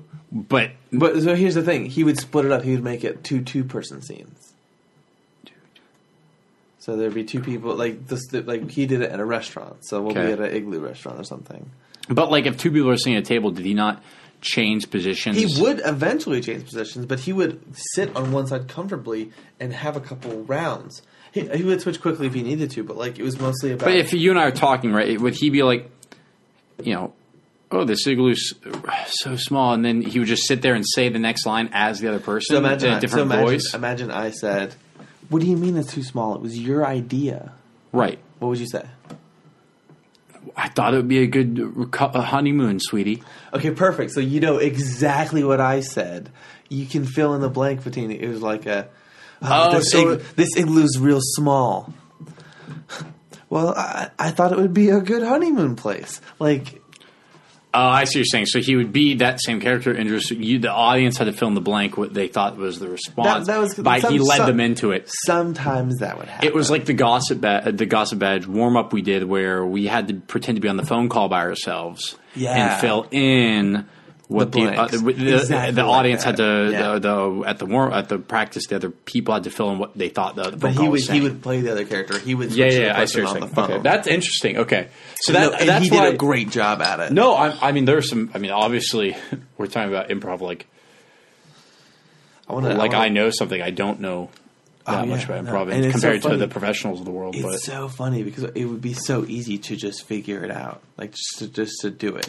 Well, just to practice it by yourself. I mean, the thing is, you could sit in your living room and do it by myself. Yeah, but why don't I? I don't know. I think part of improv, the fun of it, is the collaborative effort, though. See, when I was with Colin on the team that we did, we were doing those 2-minute sets. We didn't even need the audience to have fun. It was just fun to go to a practice together and just be us two and just literally do sets together.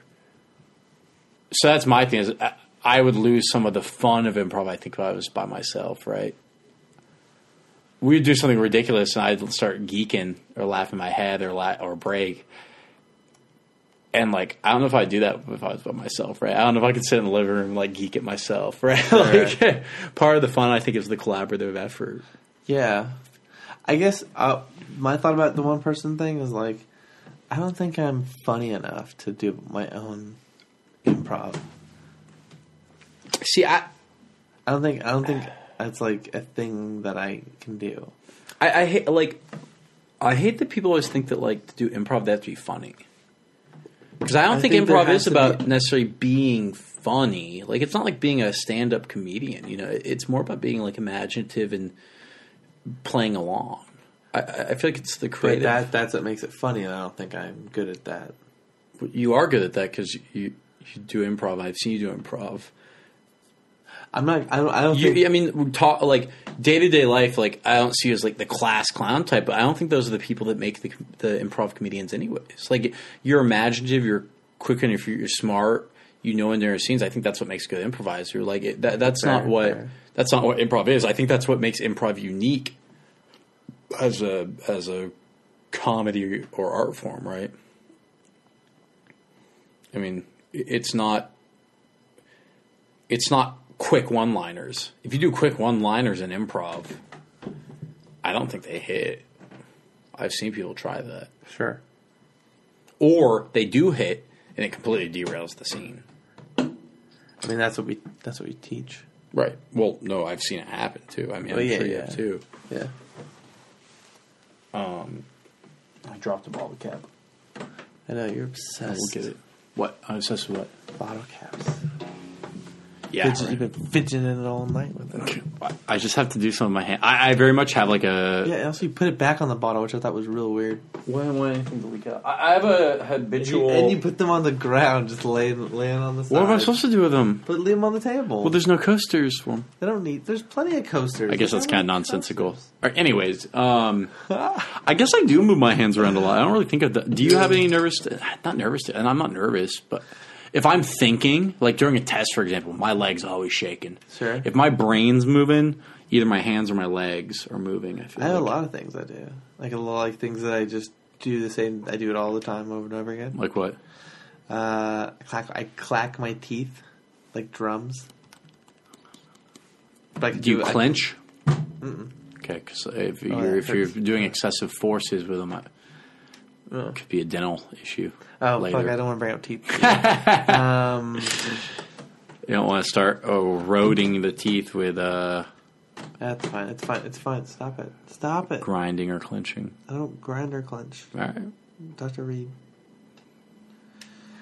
I do like the feet.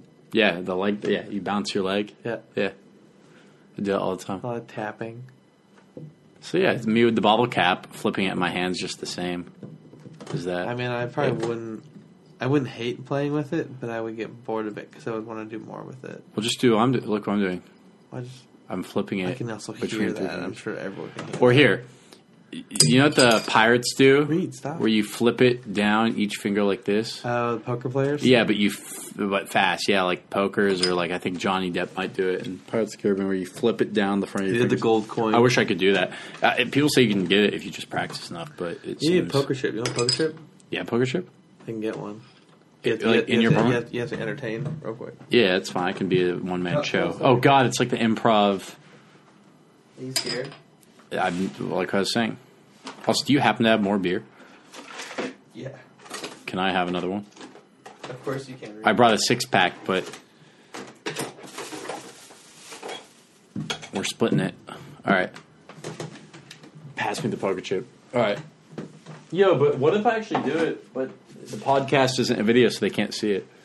Well, then no one will believe you. I can do it really slowly. Does that count? Sure. Why not? Sure. Why not? All right. So, what age did you find out that Santa Claus wasn't real?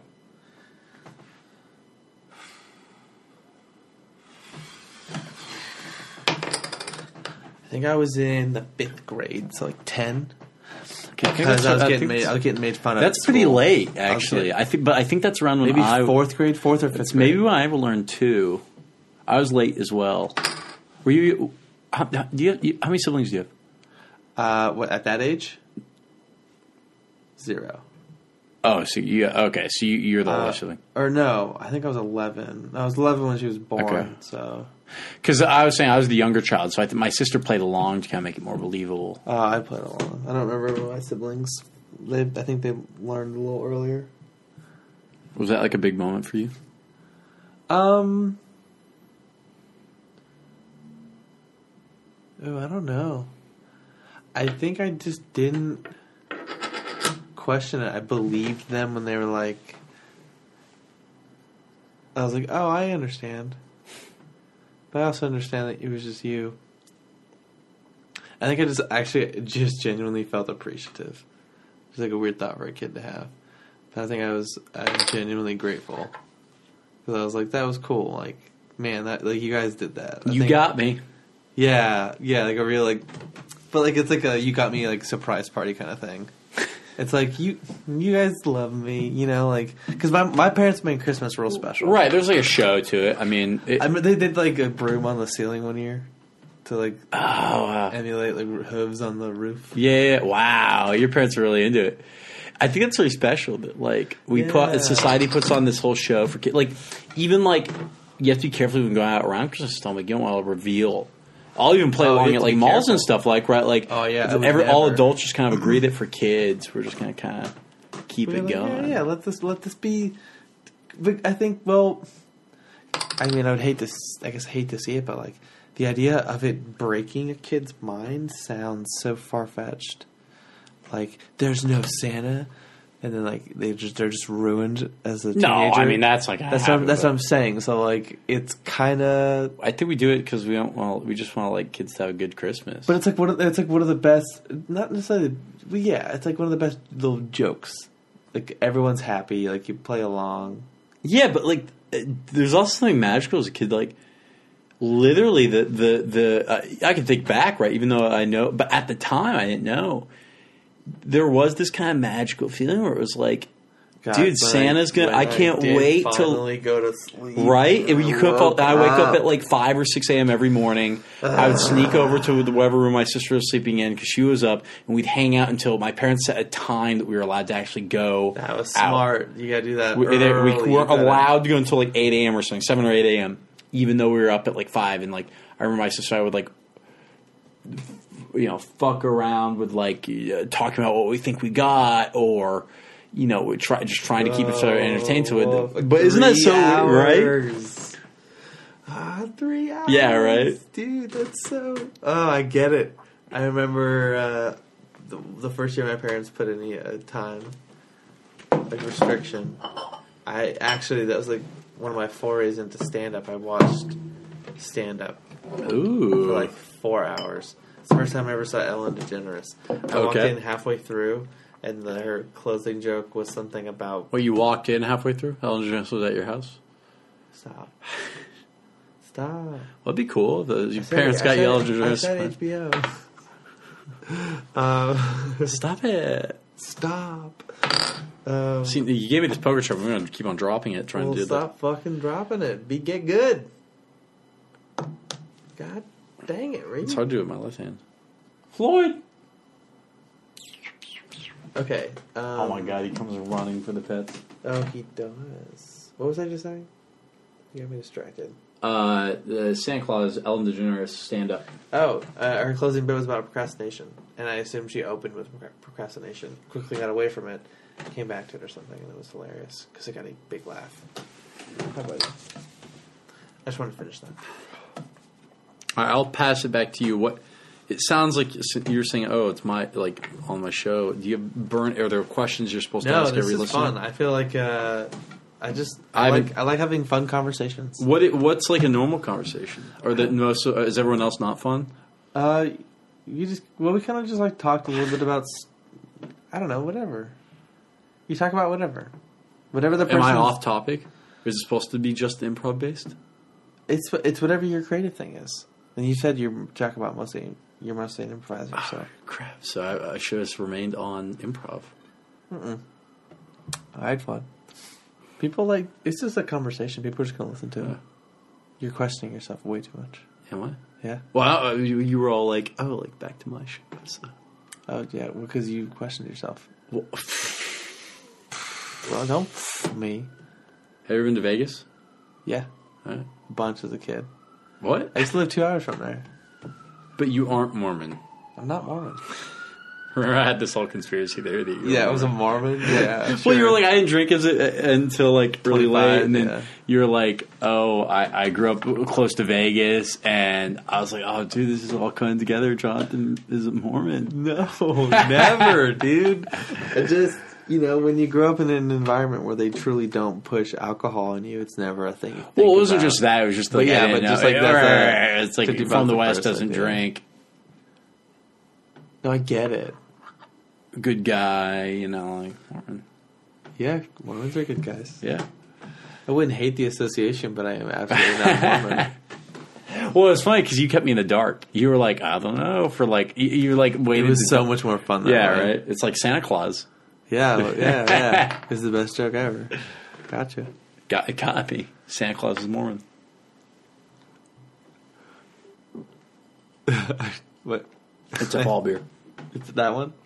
Yeah, I'm drinking the Sam Adams Oktoberfest. Was it good? Rich and balanced, traditional. So I know this is a typical beer, but how do you print Marzen? Marzen? Marzan? Marzan? Oh. That's good. Yeah, it's good. Huh. But fall's your favorite season. Let me see. It is. You're correct. Power ranking 1 of seasons. Wait, where did I rank? Oh, there we go. Why do you think we chose 4 seasons? Like, why not 8 or 6? I mean, what would you name the extra seasons? I think sometimes you have to make decisions, and I think there's definitely arguments to other ways, but sometimes it's just a matter of making a decision. That's fair. Probably a lot to do with like cultural growth season. Agricultural growth. Yeah, that like, makes way more sense. Yeah, like summer is like harvest, and then the growing season, and then death is in the winter. Yeah, things like that. I assume that's, but I don't know how you draw the like start growing here, go through this process Right. during these months. Yeah, but then I guess the distinction finally came. The dates I gave were based on the solstices, which have to do with like the astronomy and when the moon and sun and all those. Oh, yeah, you were using a lot of 20s. Well, it's the winter solstice, things like that, like summer solstice, and I forget What's what your they call it. sign? I was born March 9th, so I'm a Pisces. Interesting. Fair warning, I do not subscribe to astrology whatsoever. You don't even think it's a fun room to play in? I think I've taken a few too many science classes to even enjoy it a little. I don't see the value. I actually watched a video on this recently. It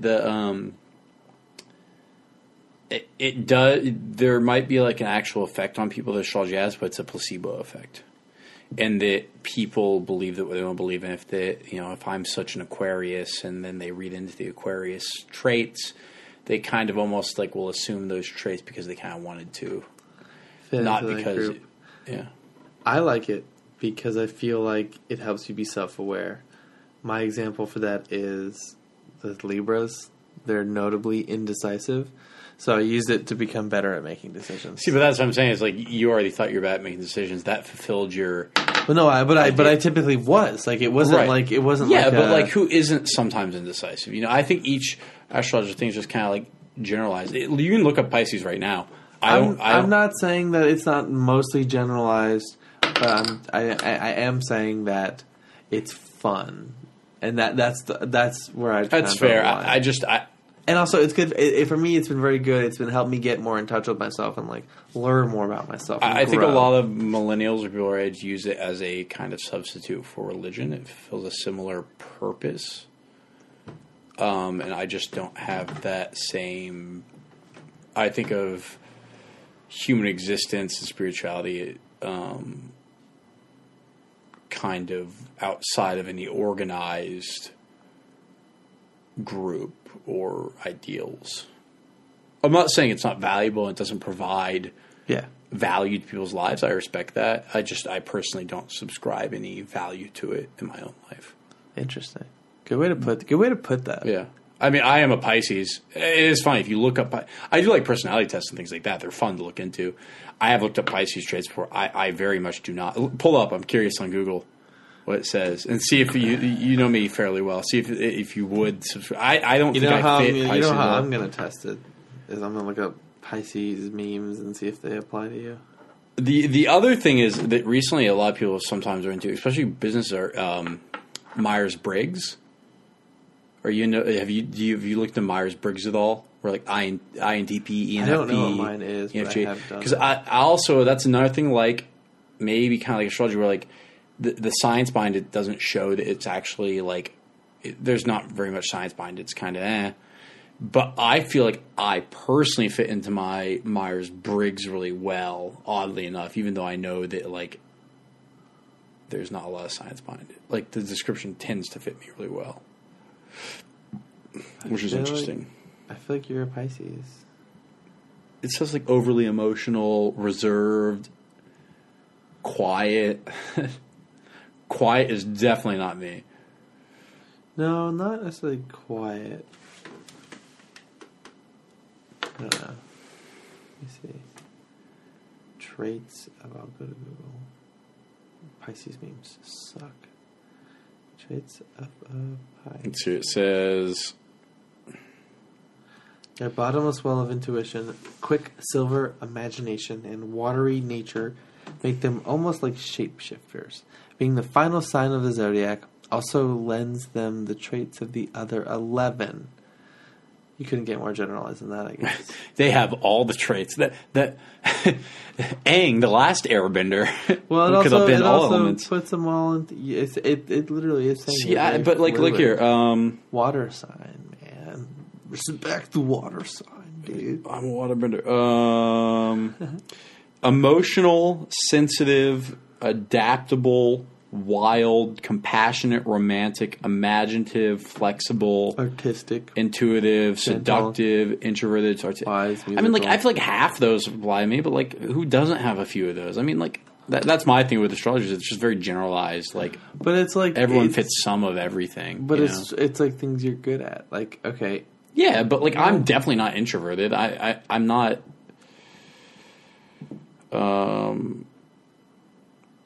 I don't know. I just, you can look up people, like there have been research papers on astrology. People who are supposed to like be able to, astrologists are no better than a randomized public at predicting things about people based on their signs. Yeah, when I hear that, it just makes me sad. But when I look up the memes and I'm like, that sounds like me. Yeah, because people like, people like the relatable, but it just, it's, I don't know. I don't personally. You're always looking for answers, Reid. I've always been like really curious as a kid. Sure. I've always asked really, really weird and odd questions. I just always. My dad told me when I was younger, he had a teacher that made him like it.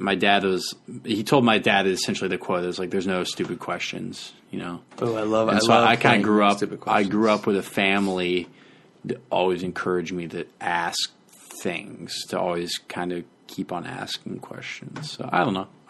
Curiosity would definitely be a trait I very much value. Sure. Well, people always say I'm a kid at heart. So yeah, you do have that quality. That always wanting to know things. I feel like that's viewed as childish. I just think it's the constant like question asking or curiosity. And I'm also loud and extroverted and playful, I guess. I don't know. How much time do you spend by yourself? Don't count work. Don't count sleeping. Just free time I have that I'm able to spend by myself.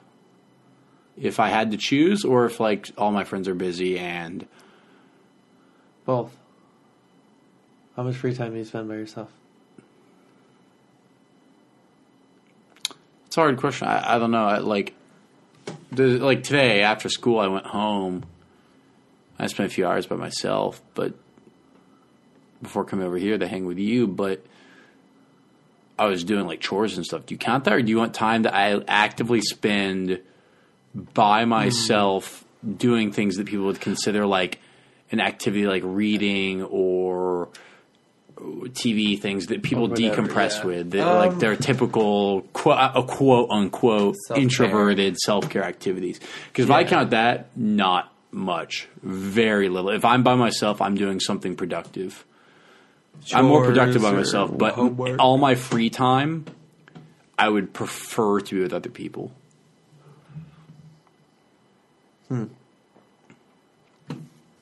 Okay, I believe you. You're an extroverted Pisces. I got it. Well, it stems. A lot of it also stems from the fact that I have like anxiety and OCD, so a lot of time spent by myself, that kind of comes out more. So being with people I enjoy more because it allows me to interact with others and kind of it relaxes me because my brain doesn't. I can actively focus on our conversation. I don't get caught in my own thoughts, you know.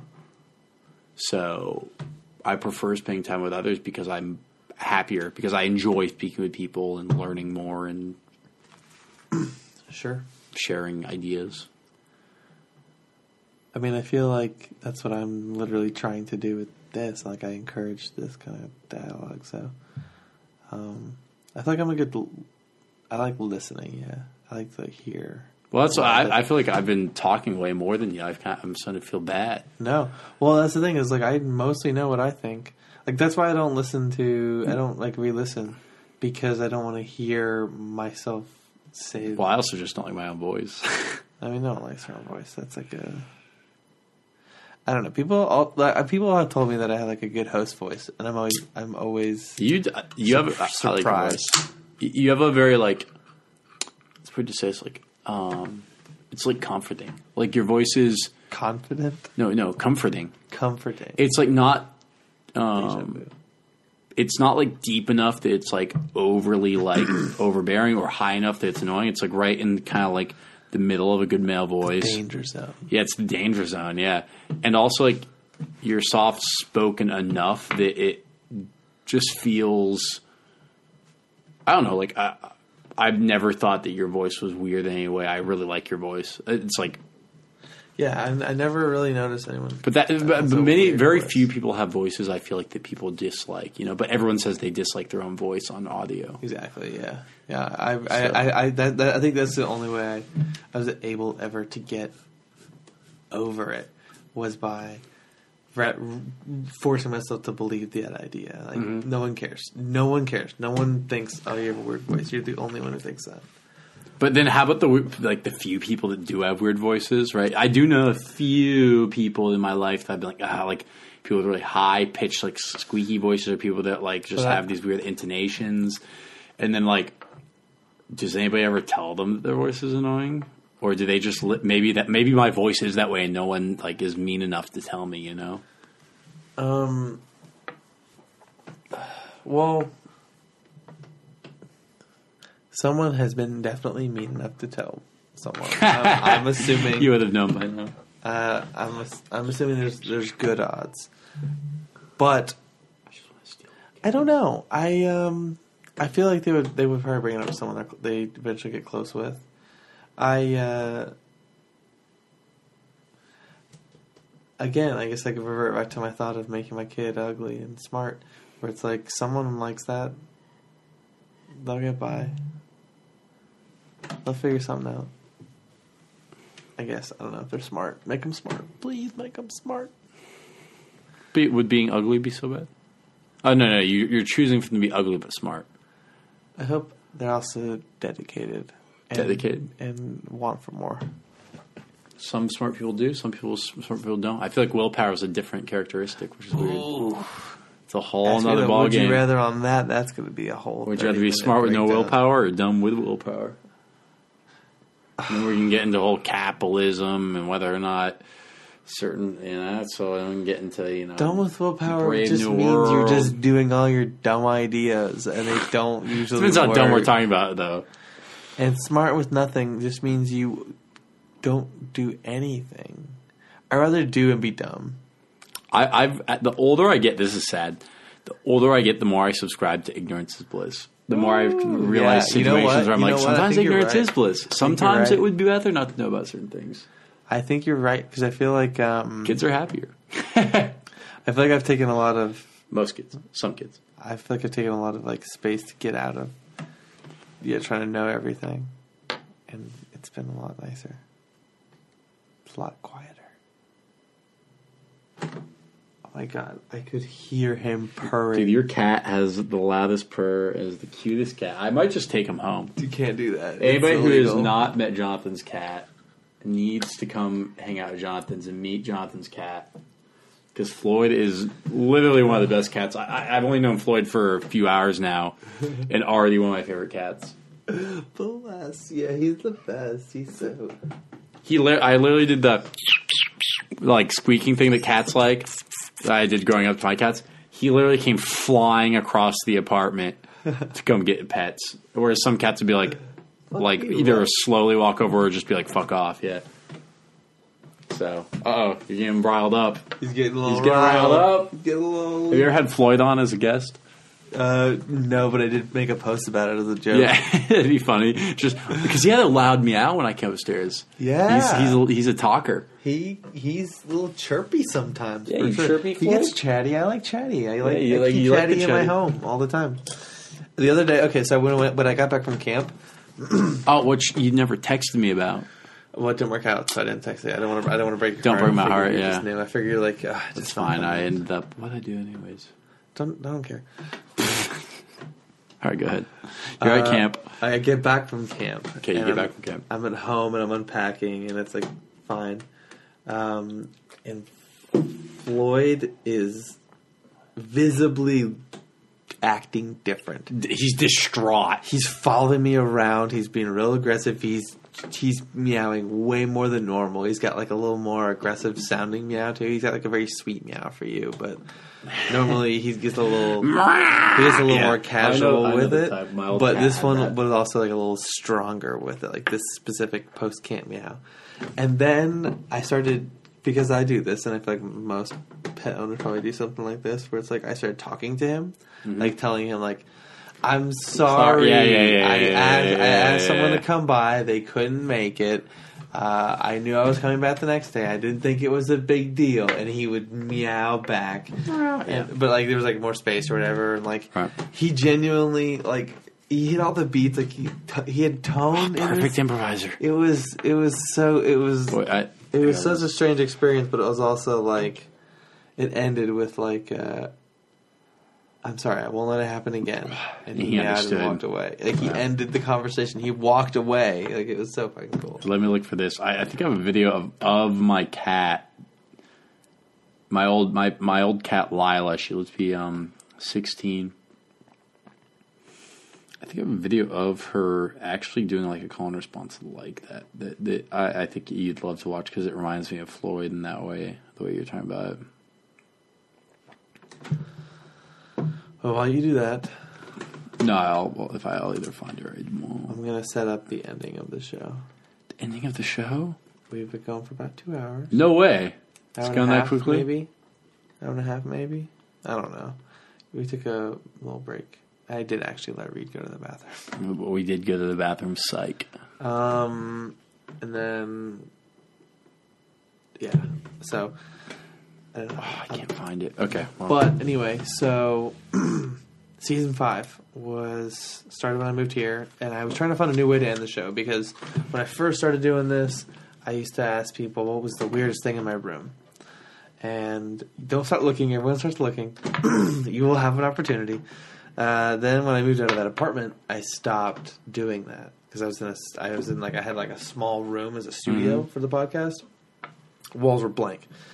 Over time, it started to fill up again, and I thought about doing it, but then I moved to here, where now I brought it back. But also, while I was here, I was also like, maybe I should find a new way to end the show. So I would ask people how they would end the show. So you will also come up with the way that you would end a podcast. And the third way, I will explain when we get there. So well, you're doing all three. Okay, first is find the weirdest thing in your room. And then I will talk about it for a minute. I'll tell you the story. Second way is... how you would end the show.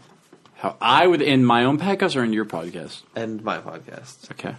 And then the third thing is how I discovered I want to end my season 5 podcast. How you discovered? I discovered by doing this, how would you end the show? Because what I used to do when I started season 5 was I would ask people how they would end the show, and then I would do that with the next guest, have them tell me how they'd end the show, and I'd do all of them continuously. All these suggested ideas until I found one that I loved. Which is find the weirdest thing in your room. You said what? Which is find the weirdest thing in your room. No. It's the third one, which I'm not going to explain. I'm really confused. Number 1, weirdest thing in the room. No, I get that. Number 2, we're just doing these things to do them, or yeah, this is how I end my show now. I do all 3 things. Number 1, weirdest thing in the room. Yep. Number 2, how would I end the show? Yep. Right. Number 3. And I'm not telling you that until we get to number 3. It was the last person's suggestion. It was the last suggestion that I took. It was? Yeah. Who was the previous guest? I don't remember who it was. No, it wasn't like the last one. It was you found one you liked, and that is how you end every show now. Yes. On season 5 or all season 5? Okay, I see. Is each season follow that same pattern, or is this a season 5 No. exclusive? I told you that at the top. I said the first 2 seasons. The first 2 seasons, I 4 did beers weirdest thing in my room. Okay. You haven't even barely sipped the that 4th one. beer. Yeah, and that's also a smaller one. No, this is like this. If you do this right, this will take some time. So that's the plan. Shit. So make it count. Okay. Well, I'll need time to search your room. Well, okay, hang on. Season 1 and 2 is weirdest thing in the room, and then season 3 and 4, I don't ask me how I wanted to end it. No, I never. I don't think I did anything. Well, you texted me. Well, now, okay. Hey, weirdest thing in my room. Reid, go. In this room or in the entire apartment? I would say in this room, but if you want to, I'm not going to stop you from looking in my entire apartment. Okay, in the meantime, I'll give you a would you rather while I search for the thing in your room. Okay. And also, please remember that I am currently changing my room, so it's a mess. I think you said just this room. Oh, you're going to search this room? Okay, cool. Your bedroom. If you wanted to, you could. What do you want me to do? What do people usually look in? Your bedroom? In this room. Oh, the living room? Yeah. Okay, then I'll do the living room. Okay. Don't pick that picture. Why not? Just don't pick the picture. Has someone already picked it? Yeah. Okay. Or it's how the third ending ends. You revealed it. Oh, I have to make out with the guy eating a stop. Okay.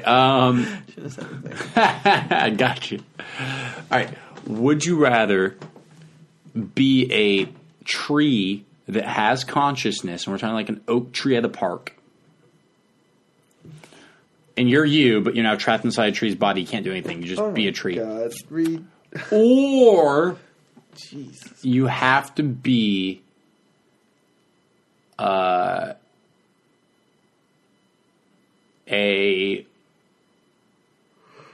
you get to be a window at a New York skyscraper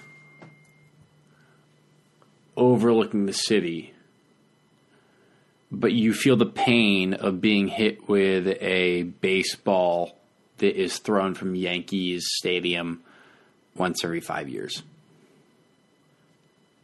Wait. I'll leave you with that while I look for the weirdest thing in your room, and you can just talk about it. Okay.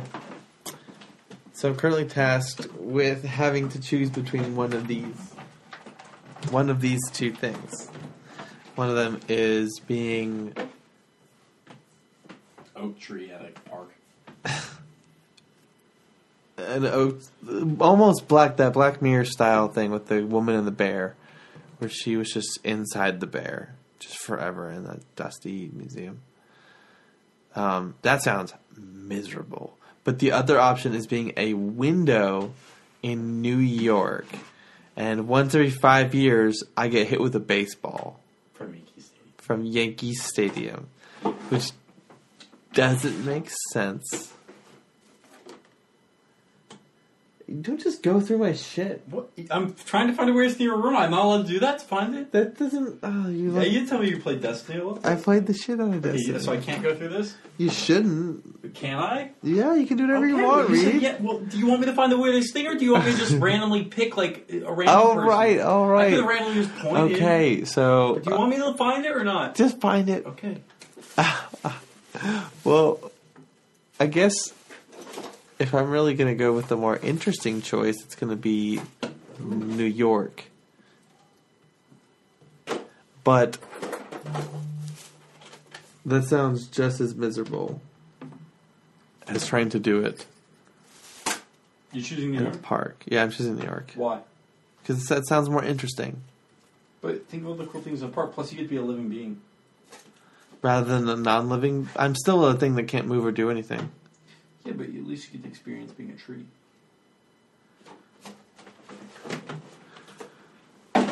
I don't know if I want to experience... They both sound bad. Can we acknowledge that? Yeah, so I think you're discounting the fact that the window is not living. You don't get to experience the joy of living. So I just die. No, you're not dead. You just feel pain every 5 years. So I'm just am I still a consciousness? Am I just in this crazy nobody? God, you're just going in. Well, I'm finding the weirdest thing. I'm gonna. I know what you're bringing. I'm not breaking anything. You gotta put it all back when you're done. Okay.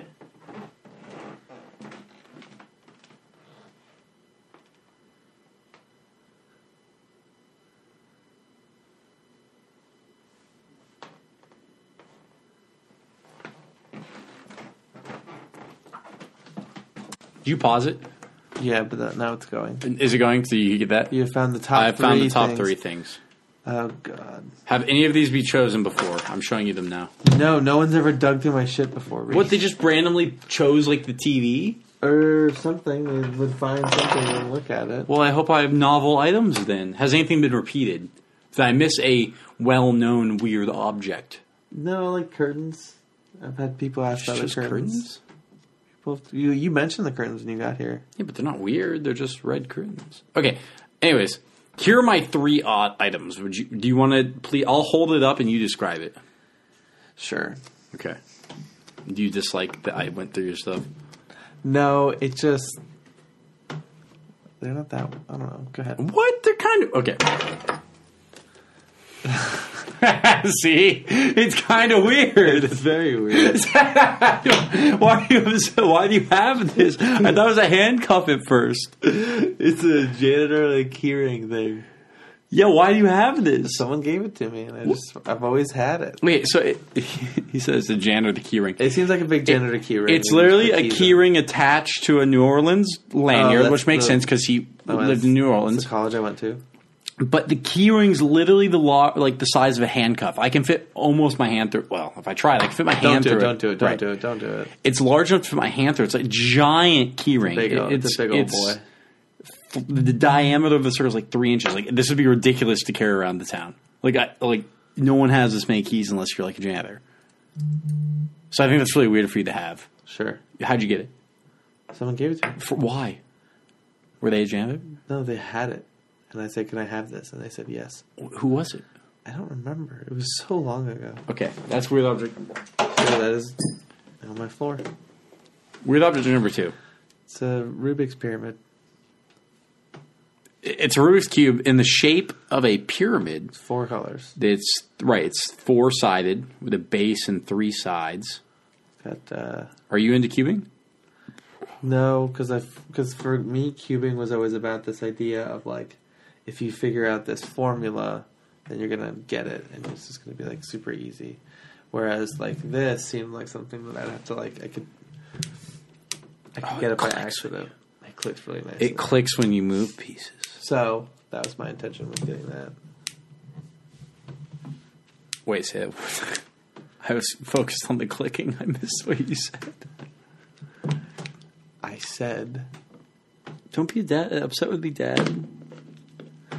I got it because I feel like with the Rubik's Cube you have to know the formula. Right. With this, I feel like you don't have to know the formula. But you were able to solve it? Yeah. It's currently unsolved. Okay, because I mixed it up and I couldn't. I think this is weird just because I've never seen a Rubik's Cube in the shape of... I know they came in other cube sizes. And my dad actually had an octagonal one as a kid, but I've never seen a pyramidal one. Pyramidal? Which I think is cool. Pyramadic. Probably not that weird, I guess, in the end, but it is fun to move around. It's a nice... I should have been fidgeting with this all show. It would have been the most annoying. The last thing found in the same bucket as the janitor. It's not like junk drawer. Okay, it was a cool junk drawer. You're telling me no one else has been in the junk drawer because it had tons of weird items. Is a book, and I didn't even look in this book, but it was weird enough based on the cover because we were talking about the conscious oak tree that I chose it. And it's written by, do you know this author? It's written by Hannah Zanow, Zaino. I'm probably butchering that name. I don't know how to say her last name. But the book zine. Is called, and I'm saying book, this is more like a pamphlet. It's a zine. It's a zine. What's a zine? That is a zine. It's like a pamphlet. It's full. Are these poems? I believe it's poems. It's about plants. So the cover. The reason I chose it was the name of the cover because we're talking about oak trees. Is plants don't hurt you like people do. So if you're a tree, maybe people can't hurt you. What if I fall on a person? Then I'm hurting them. No. This doesn't say plants don't hurt other people like you do. It says plants don't hurt you like you do. What if I stop taking in oxygen and then they only have, or what if I stop taking in CO2 and they only have oxygen? Then what happens? I don't think plants can consciously stop doing that. But what if plants made that decision? What if they have free will? And they all decided, you know what? I'm good. They might. We just don't know. I'm turning off my mitochondria. The cell walls are useless. Oh, you're so fidgety. I'm trying to figure out what's in this book. That would be really sad if plants could do that. How would you end this show, Reid? All right, well, first of all, I think the weirdest thing you own might be the giant key ring. That's funny that you picked a giant thing. Well, but you didn't pick the most. I've never seen someone pick own the most giant thing. The giant. Loved watching giant you pen. search for the safety pin. Yeah, that's what I talked about. I guess that's not that weird though. It's just a larger version of. Oh, I guess you make the argument for the key. Oh, what's that next to the phone? It's supposed to be for keychains. It's in the shape of an amp. Okay, that's not that weird. No. Is that phone operational? Yeah, that's the buzzer thing I told you about. Oh. Okay, so how would I end your show? Yeah, what would you do if you were to end a podcast? What would you do? Like and subscribe on my Like a question or something, something to get something to talk about. How long is it supposed to be? Like a minute? 2 minutes, however long. I don't know. We can do. We can not. I just want to know. No pressure. Just pick something. What's your do you have an ultimate goal With this show? No. In life? Yeah. There's something that, like, if you did it, you'd be like, "This is what I've been like striving for." Do you have something like that? I think it's okay if people don't. I'm just curious if people have.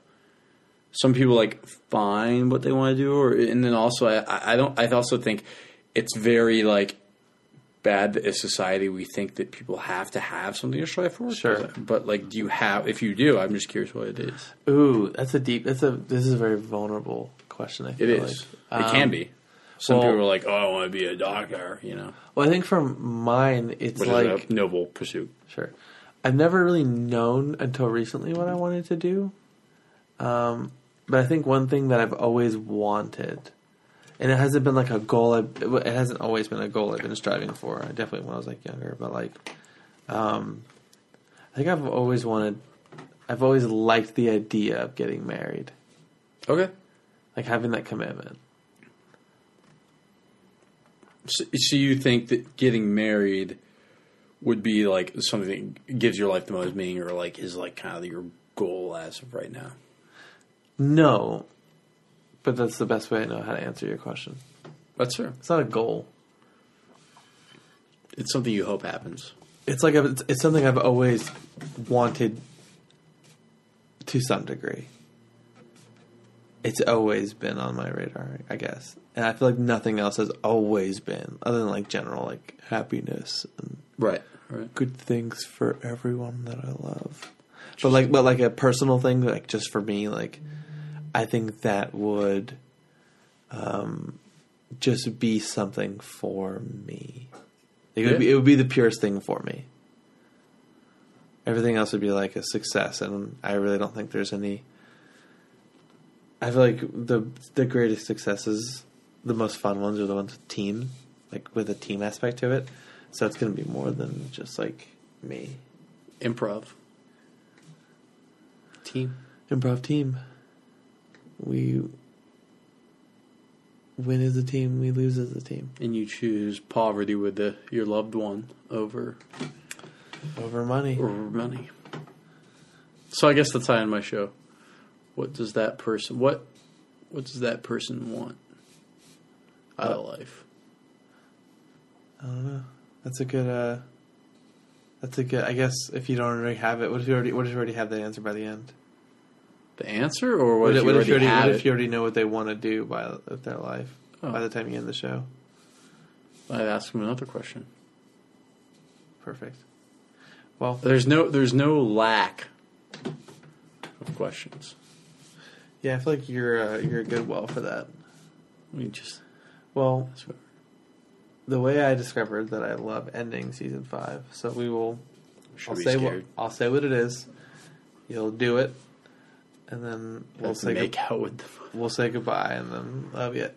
No, you have to describe it. Oh, I tried. Kind of did. Okay. Oh, that's good. Okay. All right, so that's fair. Only people who have been here will know what it looks like, but it's okay. It's that picture. Portrait. Yep. Okay. Yep. It's a painting, right, I assume. I'm not answering questions. Okay. You're describing. It's a painting that is 3 feet high by 2 feet wide.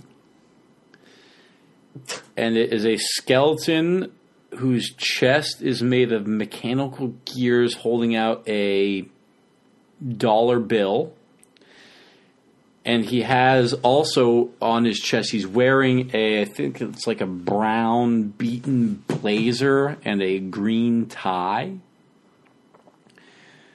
And out in front of him, he's using his left hand to eat a sandwich that has what I can only describe as filled with worms, pink worms, into his skeleton mouth, which is wide open and looks straight back into the background, which has a green swirl on it with circles.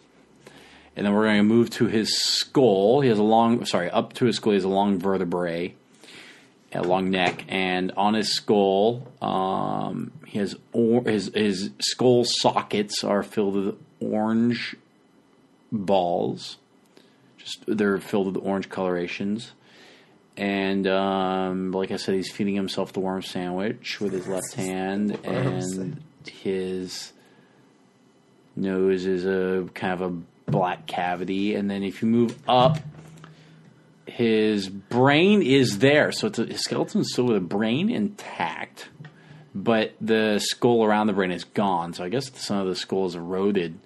But on top, holy fuck, I even get up to I haven't even looked enough into it. I'm describing. On top of the brain is an animal of some sort, or an amoeba. It's not an amoeba. It's like my first thought was anteater, but that's not right at all. It's a blue creature with multiple legs that is laying on top of his brain. It looks like it's almost kind of like incorporated itself into the brain. And the head of the animal is kind of towards the front near his forehead. But Jesus, yeah, that's really the best way I could describe it. The animal looks like an anteater with a short trunk that's all colored blue or turquoise with a large diamond as an eye.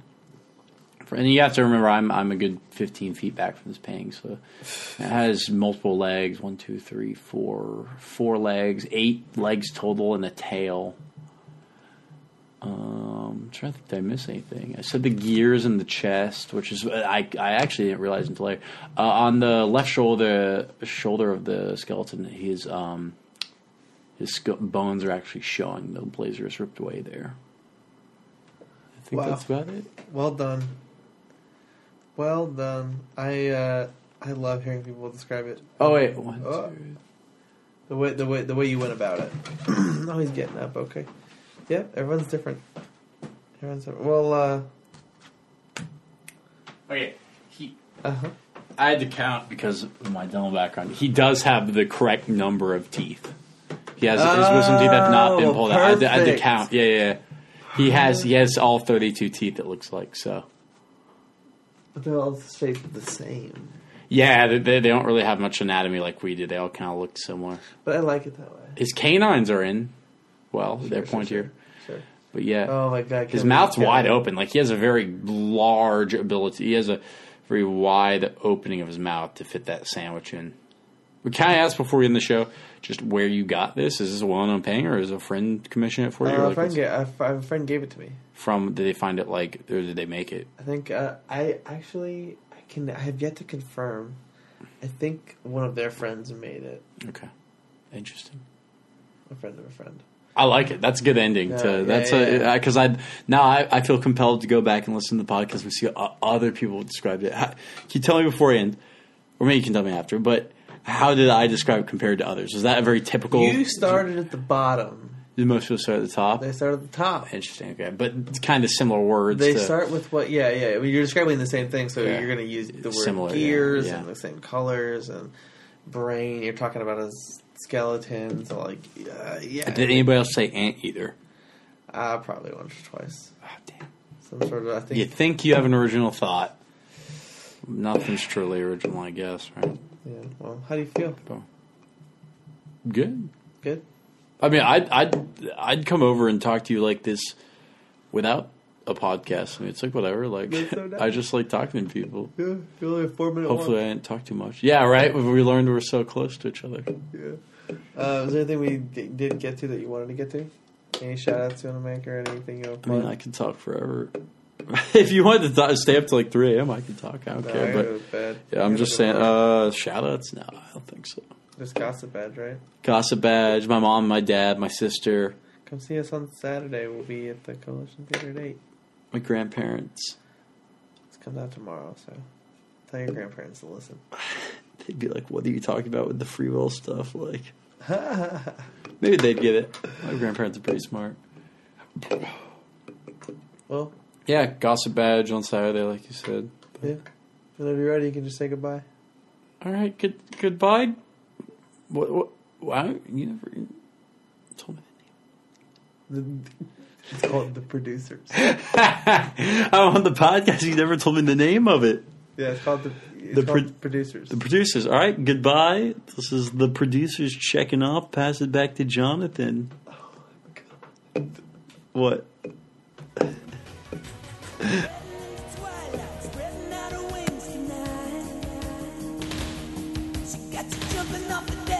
Shoving in the overdrive.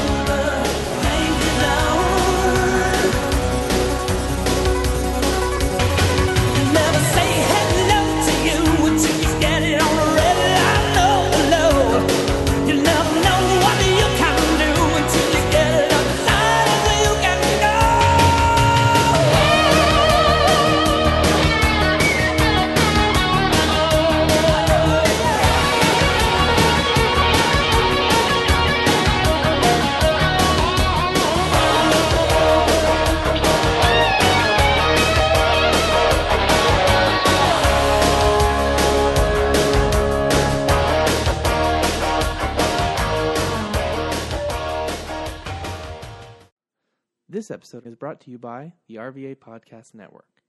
Find more information at rvapodcast.org.